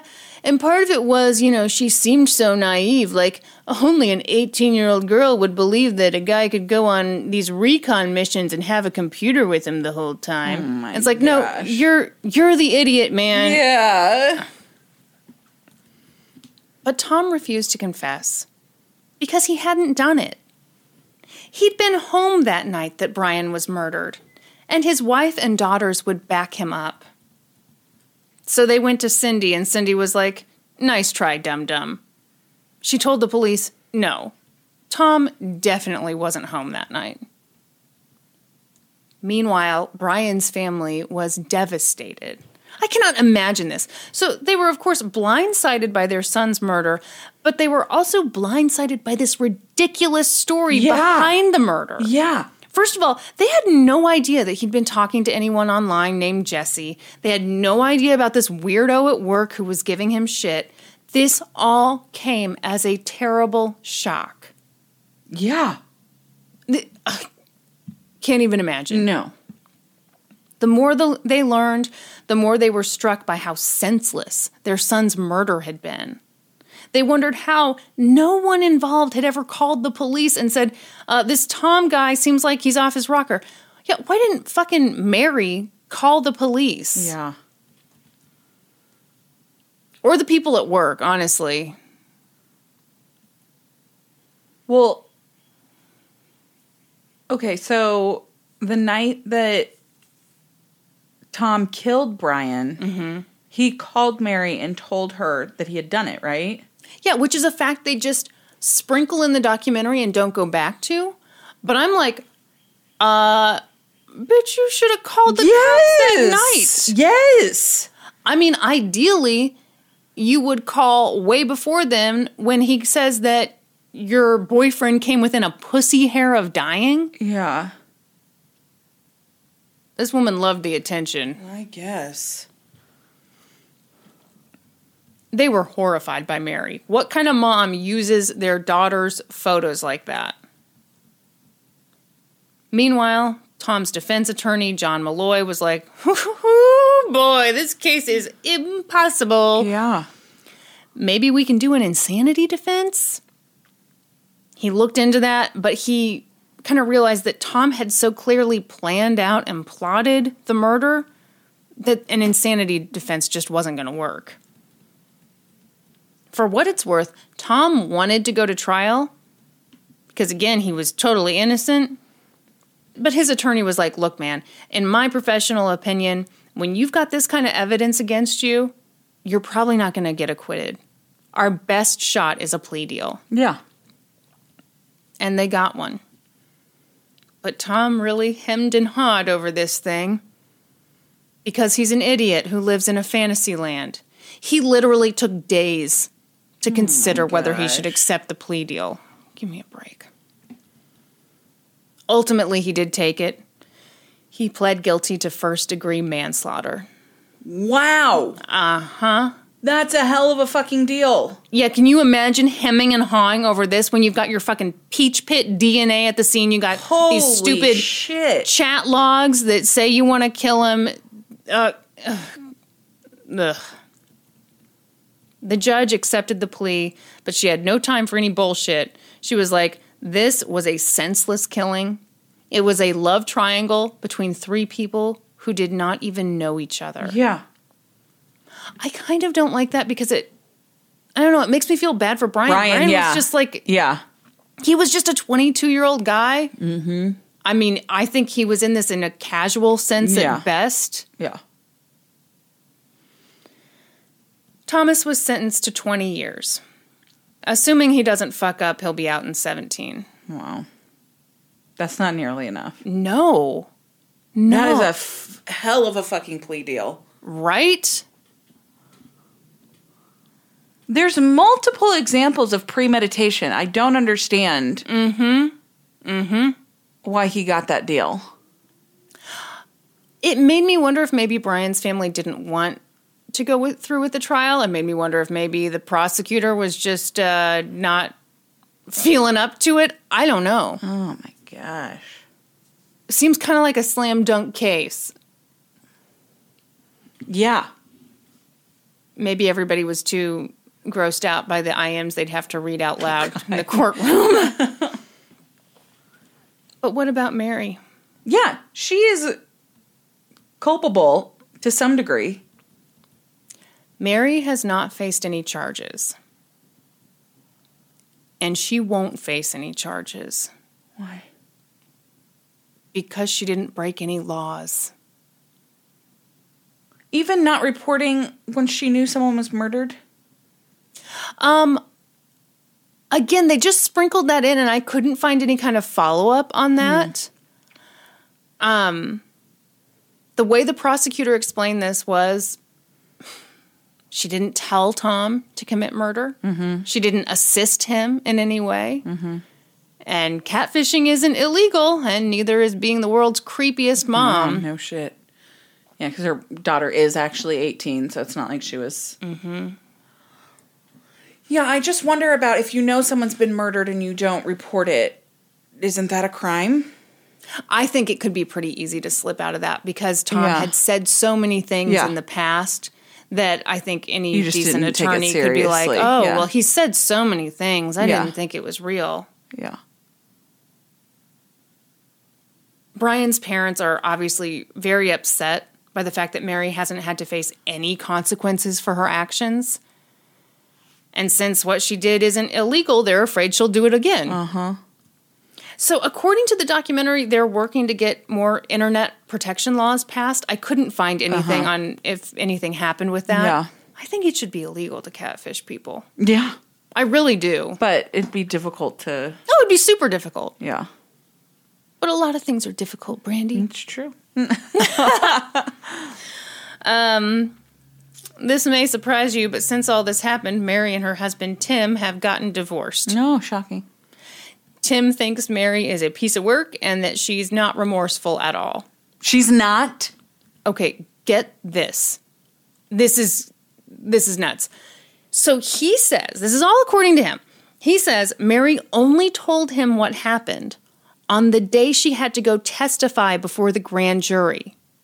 But she gave him this really bare-bones story.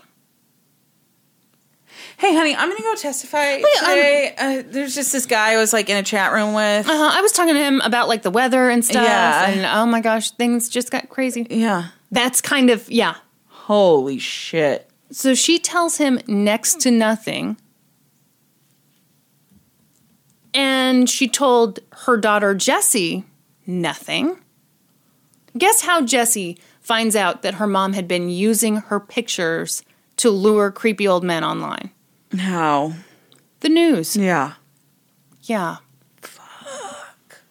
And apparently Jessie, obviously flipped out and called her dad and, like, didn't even believe that her dad didn't know the whole thing. And he was like, no, I'm finding this out at the same time you are. Ugh. So as of the airing of the documentary, Jessie and Mary are not speaking. Jessie says her mom never apologized and never explained herself. They did get an off-camera interview with Mary, and here's what she said.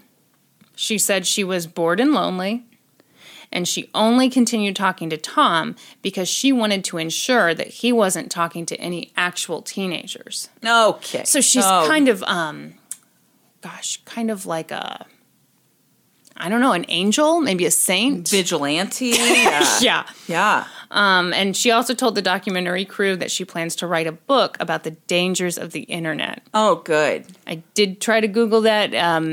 Let's all hold our breath for when that book comes out. Shit. Mm-hmm. Tom has appealed his case. Of course. He says his attorney pressured him into pleading guilty. To the best plea deal ever. Shut the fuck up, Tom. Yeah.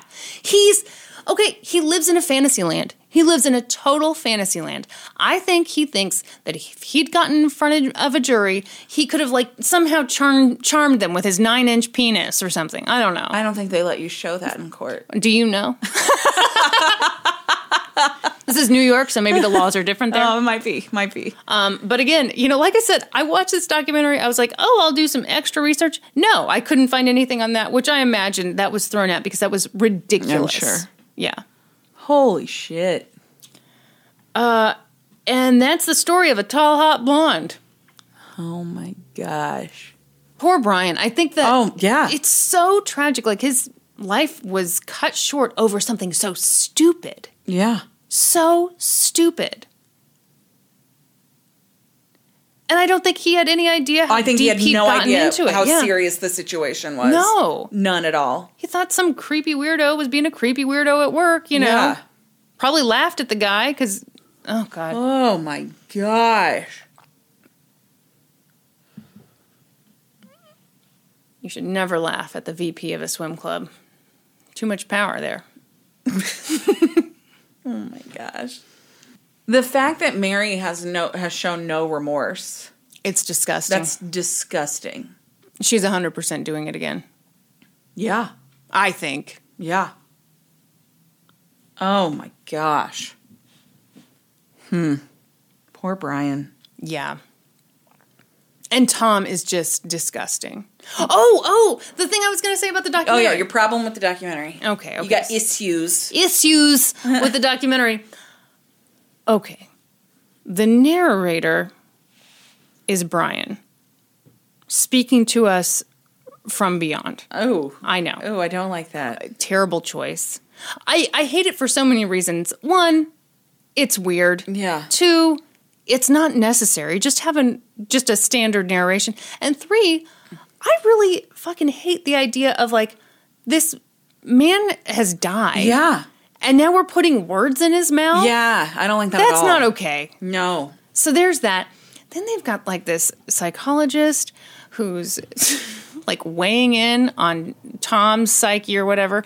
And they filmed him in, like, what looks like his very weird living room. He's got a dragon statue in the back room that's just hideous. And he's got stupid opinions. Mm-hmm. So, like, at one point, they were, like, kind of wondering, why didn't he kill Jesse? Why kill Brian? And the guy was like, well, because he's a Marine and Marines only kill men. It's like, no. What? No, man.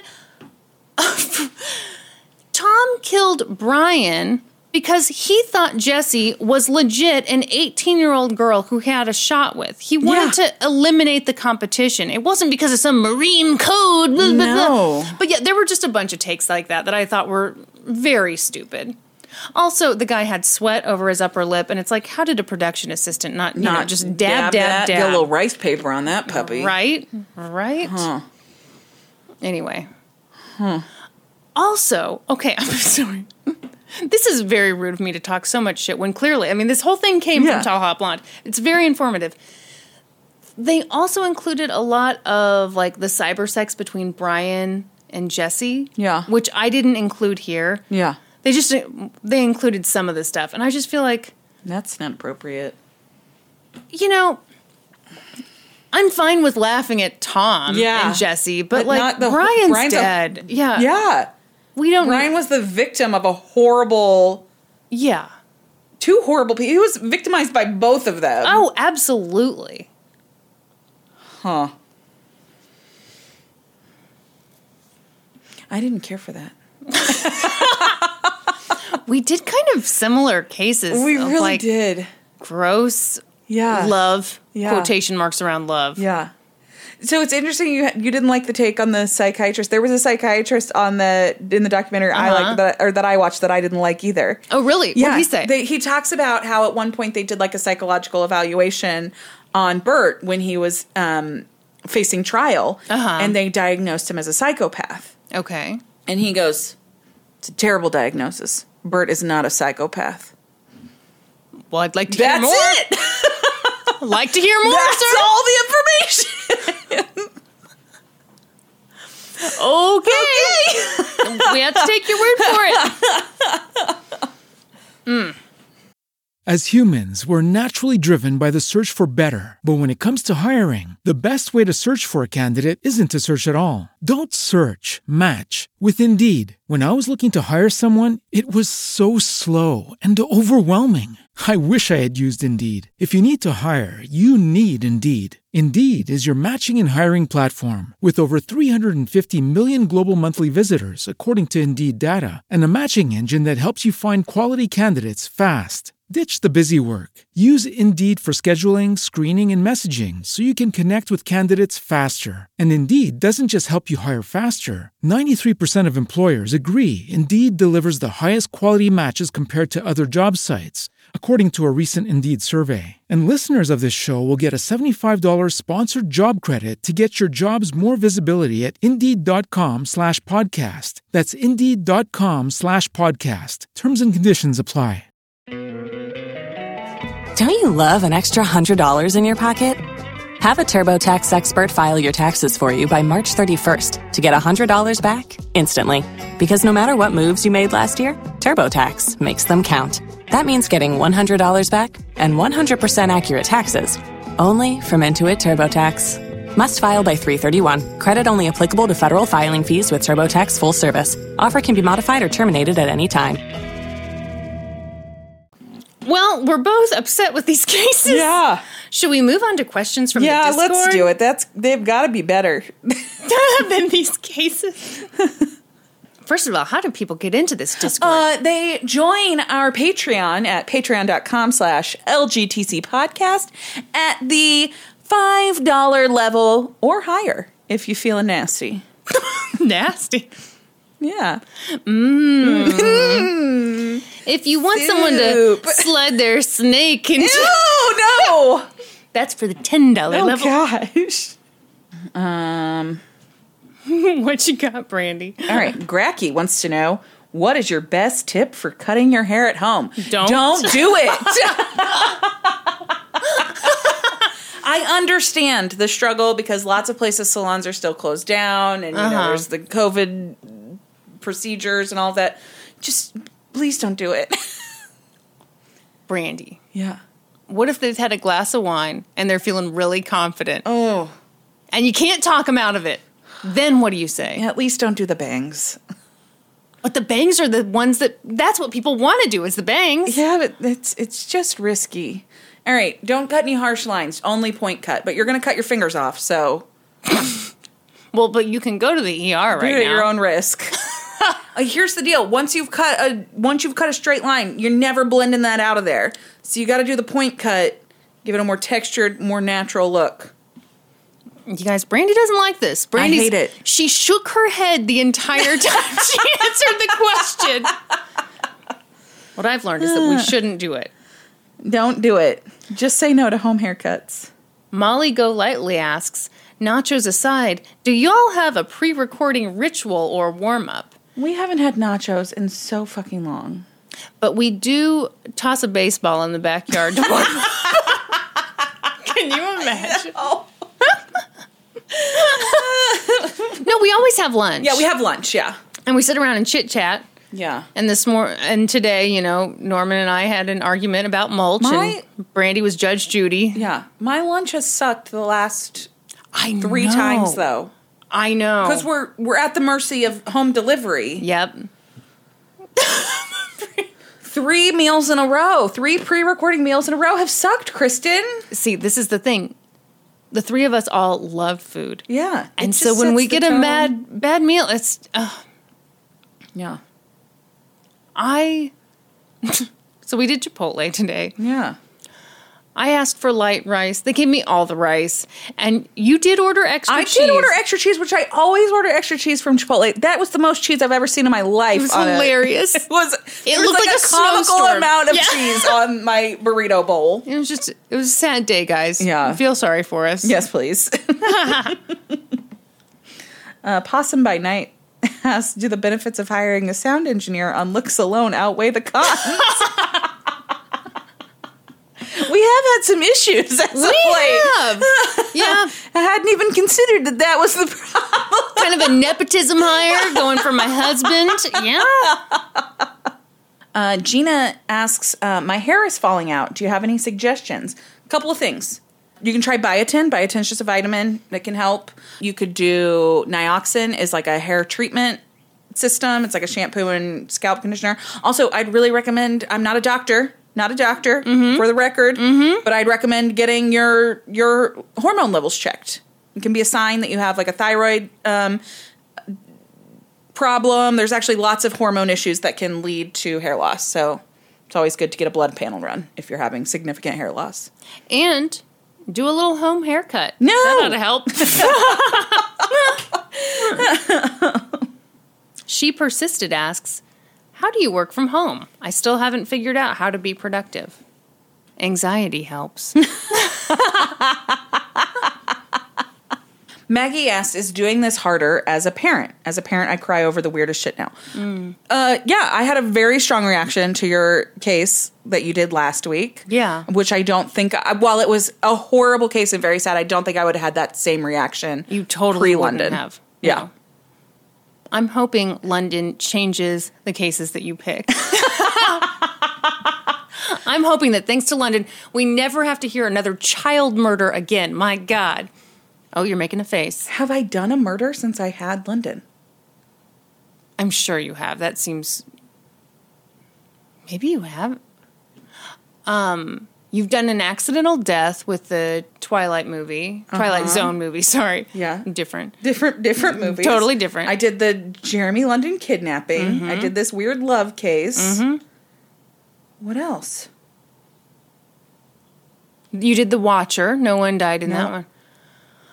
It's a whole new Brandy. Oh my gosh, is this real? Have I not done? I haven't. I've not done a murder since London was born. Interesting. That's not intentional. I still love murder, guys. Make no mistake, I'm a big fan of the Family Annihilator. Weird. Huh.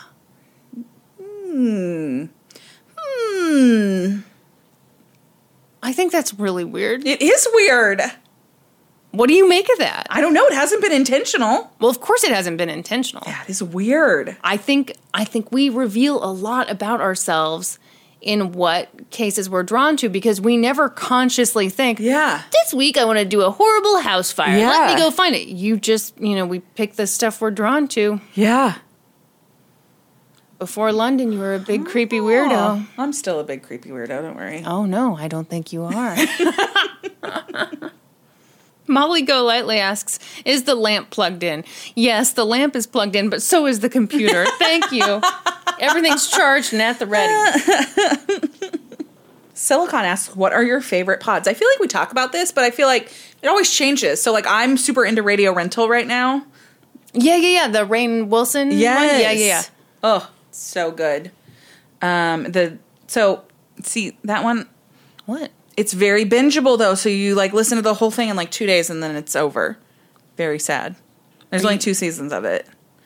I also just started listening to Smartless. What's that? Smartless? Like, it's less smart? Yeah, I don't like the name of it, but it's Jason Bateman, Will Arnett. Stupid. Jason Bateman, Will Arnett, and Sean Hayes, the 3 of them. Yeah, they've all been friends forever, and they bring a surprise. One of them brings a guest on every week, and the other 2 don't know who it is. That's really cool. Yeah. Okay. Yeah. Okay. Obviously, Dax Shepard was my favorite guest. Oh my God. He was their first guest. Oh my God.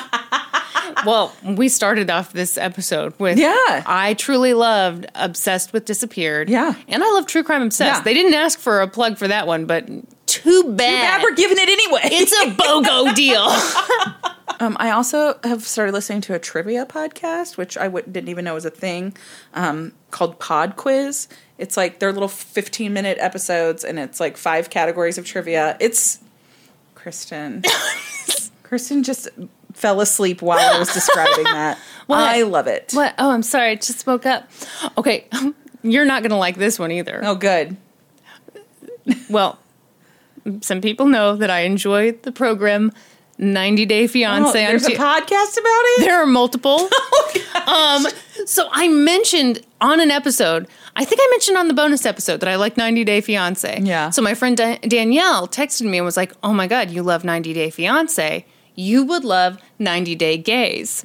And I was like, never heard of this. Yeah. I have listened to probably 15 episodes in the last couple days. These guys, they do the best impressions of the cast members. I can't tell you this because you're not into it. I don't. I'm sorry. I'm very happy for you that you've discovered this podcast. You know I don't. I can't do reality TV. It makes me too uncomfortable. Okay, well. Almost they as make uncomfortable fun of as when people. you said her panties were wet earlier. Crushing his heart made her panties wet, Brandy. I hate to tell you. That's just how it is. So much. Adjusted for Inflation wants to know if there's any chance of a show with, specifically with DP and Norman, as they both own 50% of the podcast. Oh my God. I don't think the world is ready for the two of them. No.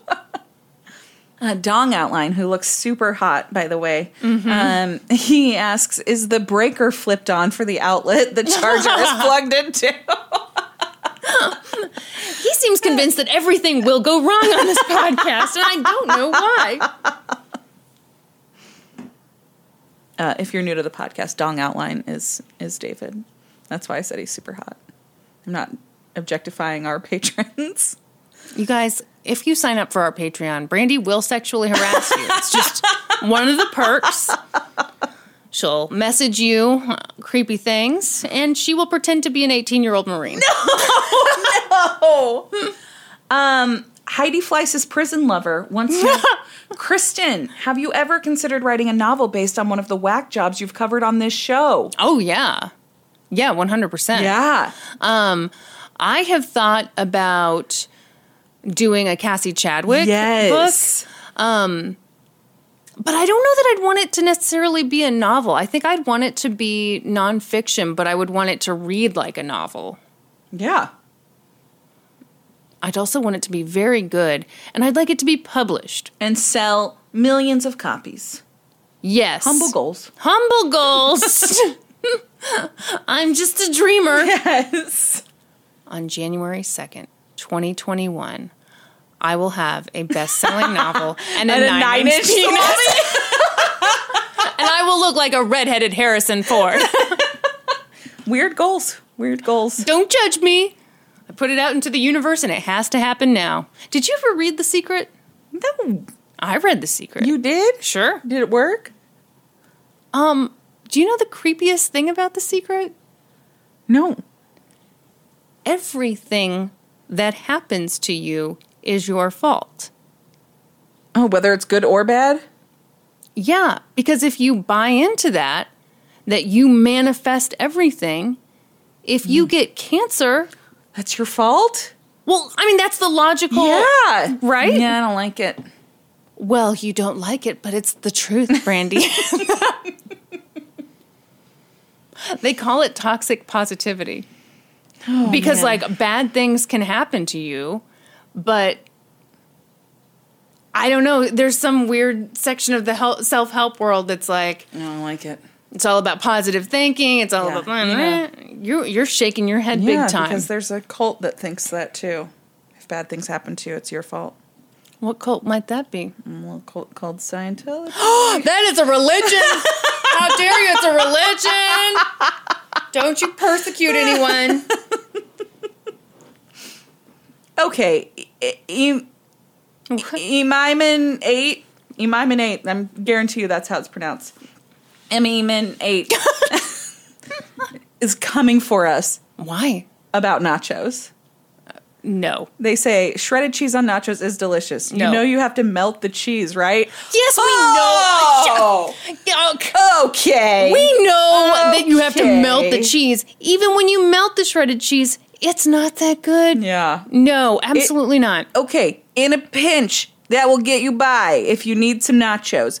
It You're doesn't- still going to be craving does nachos not afterward. hold a candle to queso. Yeah. Melty, delicious Yep. cheese dip Yep. all over those nachos. No. How dare you? Oh my God. Juvenile Bigfoot wants to know, when are you covering the Larry Nassar case? A guy who abused a bunch of kids? No. Yeah, the gymnastics doctor. Ugh. I have thought about it. I've watched like every documentary. Yeah. on it. You watch Athlete A? Yeah. Yeah. Very good documentary. Well, so was The Price of Gold. Yeah. That was good. I don't know. Ugh. That's rough. Talk about a bunch of kids who are sexually abused. It sounds terrible. Well, we know Brandy's not going to cover it. I'm definitely not covering it. Because she's light as a... Feather stiff as a board?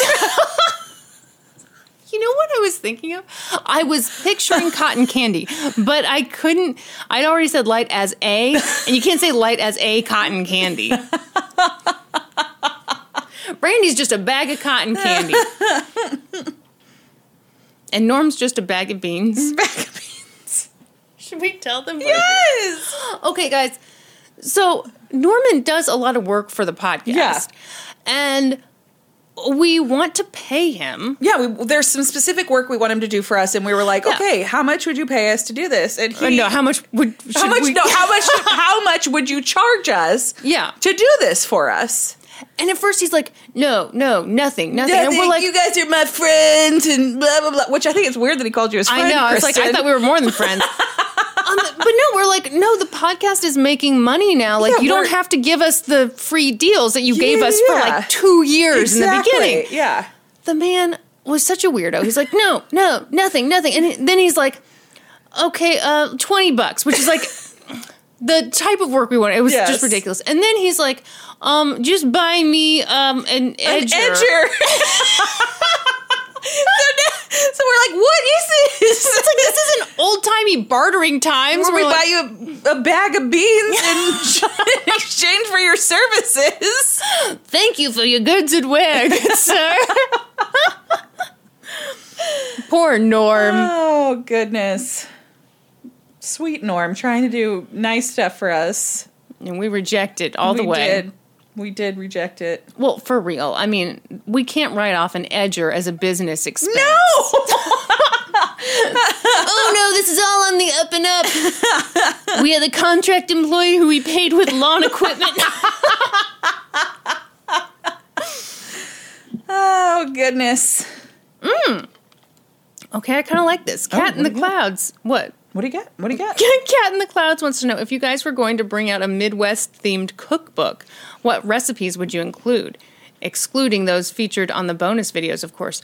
Okay, if you and I ever did a book, I think we should include recipes. I think that's very on brand for us. I do too. Would I I'd have to reveal my secret to the chocolate chip cookies. I mean, would you do it for the people, Brandy? I probably would. I make really good cookies. I'm the humble brag. Oh, she's so humble. My God. But there's a secret to my cookies. Her cookies are amazing. Yeah. So I'd have to reveal the secret. You sure would. Mm-hmm. I'd put it right out into the universe. Or you could not reveal the secret, and then people would make them and be like, Brandy's not that good at making cookies. Or maybe they'd be fine with it, because, cookies are cookies. Cookies are cookies. Even the worst cookies still pretty good, right? Yeah. But no, you make amazing cookies. Thank you. I would do my mom's sweet potato souffle. It's my favorite thing at Thanksgiving, so that recipe is a really good one. I think it's very Midwesty. Well, it doesn't sound Midwesty with the souffle. It's literally sounds a little fancy for these parts. It's basically like if you put like the pecan pie topping on top of like a sweet potato pie. It's so good. God. It's like a dessert essentially, but you get to call it a side dish. So on your Thanksgiving plate, how much? Give me the fraction of how much is that souffle? So much. I love it so much. I wouldn't try it for years because I didn't think I liked sweet potatoes. Oh my God, Brandy, you're so ridiculous. Wouldn't try it? I wouldn't try a bite? That's so you. I wouldn't. And then my mom was like, I swear it tastes like a pie. It's so good. And I was like, all right, give me the tiniest bite. And I was like, sniffing it first. You're so... I'm worried about the texture. I don't like textures. What would happen if you had a texture you did not enjoy in your mouth? I wouldn't like it. Right, but then it's over. Yeah, I guess. What do you mean you guess? Can you say that about anything, though? No. I don't want to go skateboarding because I could break my leg. You don't want to try. And then it's over. You don't want to try a bite of something? Yeah. You just, knock that back, have a little water? Mm-mm. No? No, it's on your mouth all day? Mm. I can't explain to you how much I dislike bad textures. Try. I don't know. I mean, if I ordered a bean burrito from Taco Bell, I order it with no onions. Okay. If I did not check it and bit into it and there was a crunchy white onion in there, it would ruin the whole meal for me. Yeah, I understand that. Like I couldn't, it's more the texture than the flavor. Like biting into something that's supposed to be smooth and cheesy and gooey and then getting that crunch of an onion. Oh, it would ruin it. Wait. I probably wouldn't eat the rest of the meal. Even if you had another bean burrito that was perfectly fine, you couldn't. Oh, wow. Mm-hmm. The drama. Mm-hmm. You're as dramatic as Marine Sniper with some of this. My heart is ice cold from this diced onion that I had. Easy, that guy murdered someone. Okay. I just say I wouldn't eat a burrito. I don't know. Maybe this is it starts... The on-ramp? Yeah. You get the diced onion, you're like, oh my gosh, that ruins the meal. Maybe this ruins the day. I have to kill somebody. Sometimes so onion's like a double-edged sword for me because sometimes the smell of raw onion is so much that I can't enjoy a meal. Like if somebody else has onions all over it, I'm like, can't. So if you're out to eat and someone orders a steaming plate of fajitas... No, because those are cooked. It's raw onions that I want. Oh, okay. Yeah. Huh. If I were eating lunch with someone and we got sub sandwiches. Okay. I had my sub sandwich and they got their sub sandwich and theirs had raw onion all over it. The smell of that would affect the way my sandwich would taste to me. Man. You're a very sensitive soul, my friend. My God. Okay. There are few things that would have that impact, but raw onion is really that's a big one for me. Were you forced to eat a raw onion as a child? No, I've never had an unpleasant experience with a... Were you smacked with a rod? was not. Were you pummeled with a bag of rod? I was never victimized by a raw onion, so... Okay, the secret this. Say this. I love raw onion. Well, now, okay, now you've ruined it. You've ruined it. You have told the universe. Brandy, repeat after me. I love raw onion. Oh, no, you can't say it. See, the universe is on to you, sister. It heard the sarcasm. Are we done? Are we done with these questions? Are you done shaming me about my onions? My dislike of them? Listen, I was trying to use magic to fix this whole thing for you. If I come into the salon, this happens somewhat regularly. If raw onions are in the salon? Come into the salon and someone earlier in the day, like one of the girls that works the desk, ate onions, I can tell you that onions have been in there. I'm like, oh my God, did someone have onions for lunch? I'll be like, I had a sandwich earlier. You're like a bloodhound. I am. Only when it comes to onions. Oh my gosh. Norman's that way when I've had Caesar salads. Really? Yeah. It's the anchovy? Well, I don't eat anchovies with it, but like... Most Caesar dressing has anchovies. Yeah, it has like in it. Yeah, but like, if it comes separate, like sometimes the anchovies will be on top. But anyway. Yeah.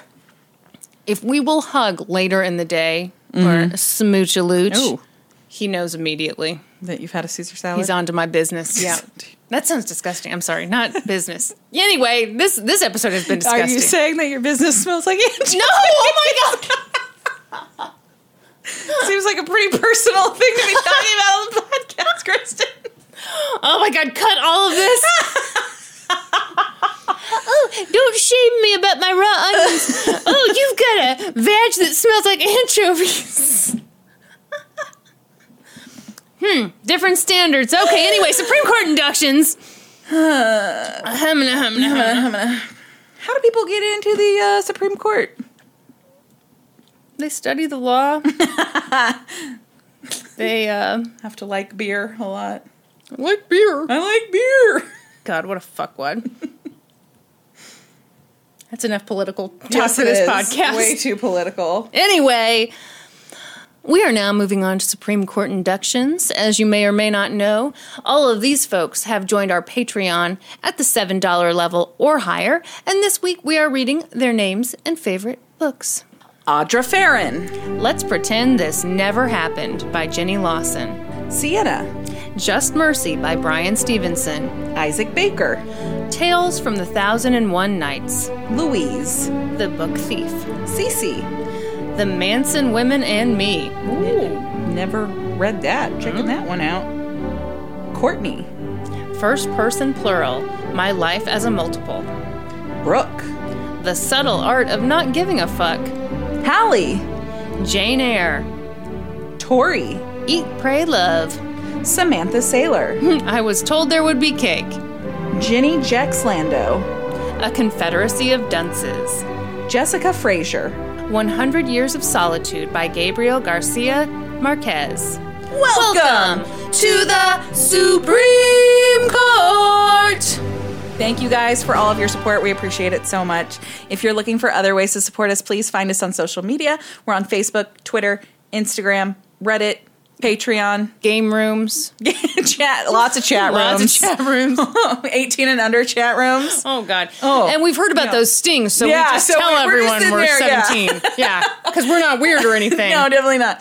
We're in no chat rooms, except for the Discord. That's all right. Please subscribe to the podcast wherever you listen, and head on over to Apple Podcasts, leave us a rating, leave us a review, and be sure to join us next week, when we'll be experts on 2 whole new topics. Podcast adjourned. And now for a note about our process. I read a bunch of stuff, then regurgitate it all back up in my very limited vocabulary. And I copy and paste from the best sources on the web, and sometimes Wikipedia. So we owe a huge thank you to the real experts. For this episode, I got my info from the documentary Tall Hot Blonde. I got my info from the documentary Crazy Love, The Washington Post, The New York Times, and The Guardian. For a full list of our sources, visit lgtcpodcast.com. Any errors are, of course, ours, but please don't take our word for it. Go read their stuff. Woo!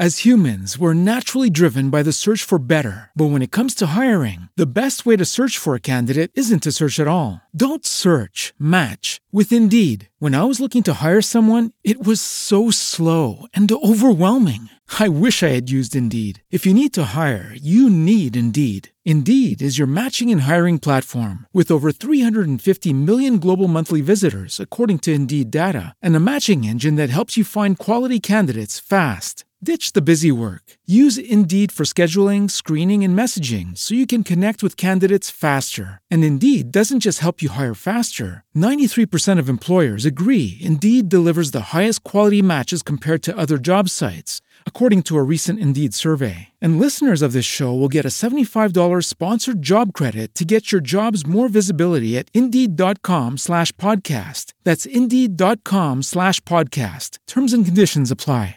With LinkedIn Jobs, we tap into a network of more than 1 billion professionals to help you find quality professionals quickly and easily for any role you need. Marketing wizards? Found them. Software engineers? Found. That project manager I could never seem to hire? And found. LinkedIn Jobs quickly matches your roles with candidates with the right skills and experience. In fact, 86% of small businesses get a qualified candidate within 24 hours. Post your first job for free and get started at linkedin.com/spoken. That's linkedin.com/spoken. Terms and conditions apply.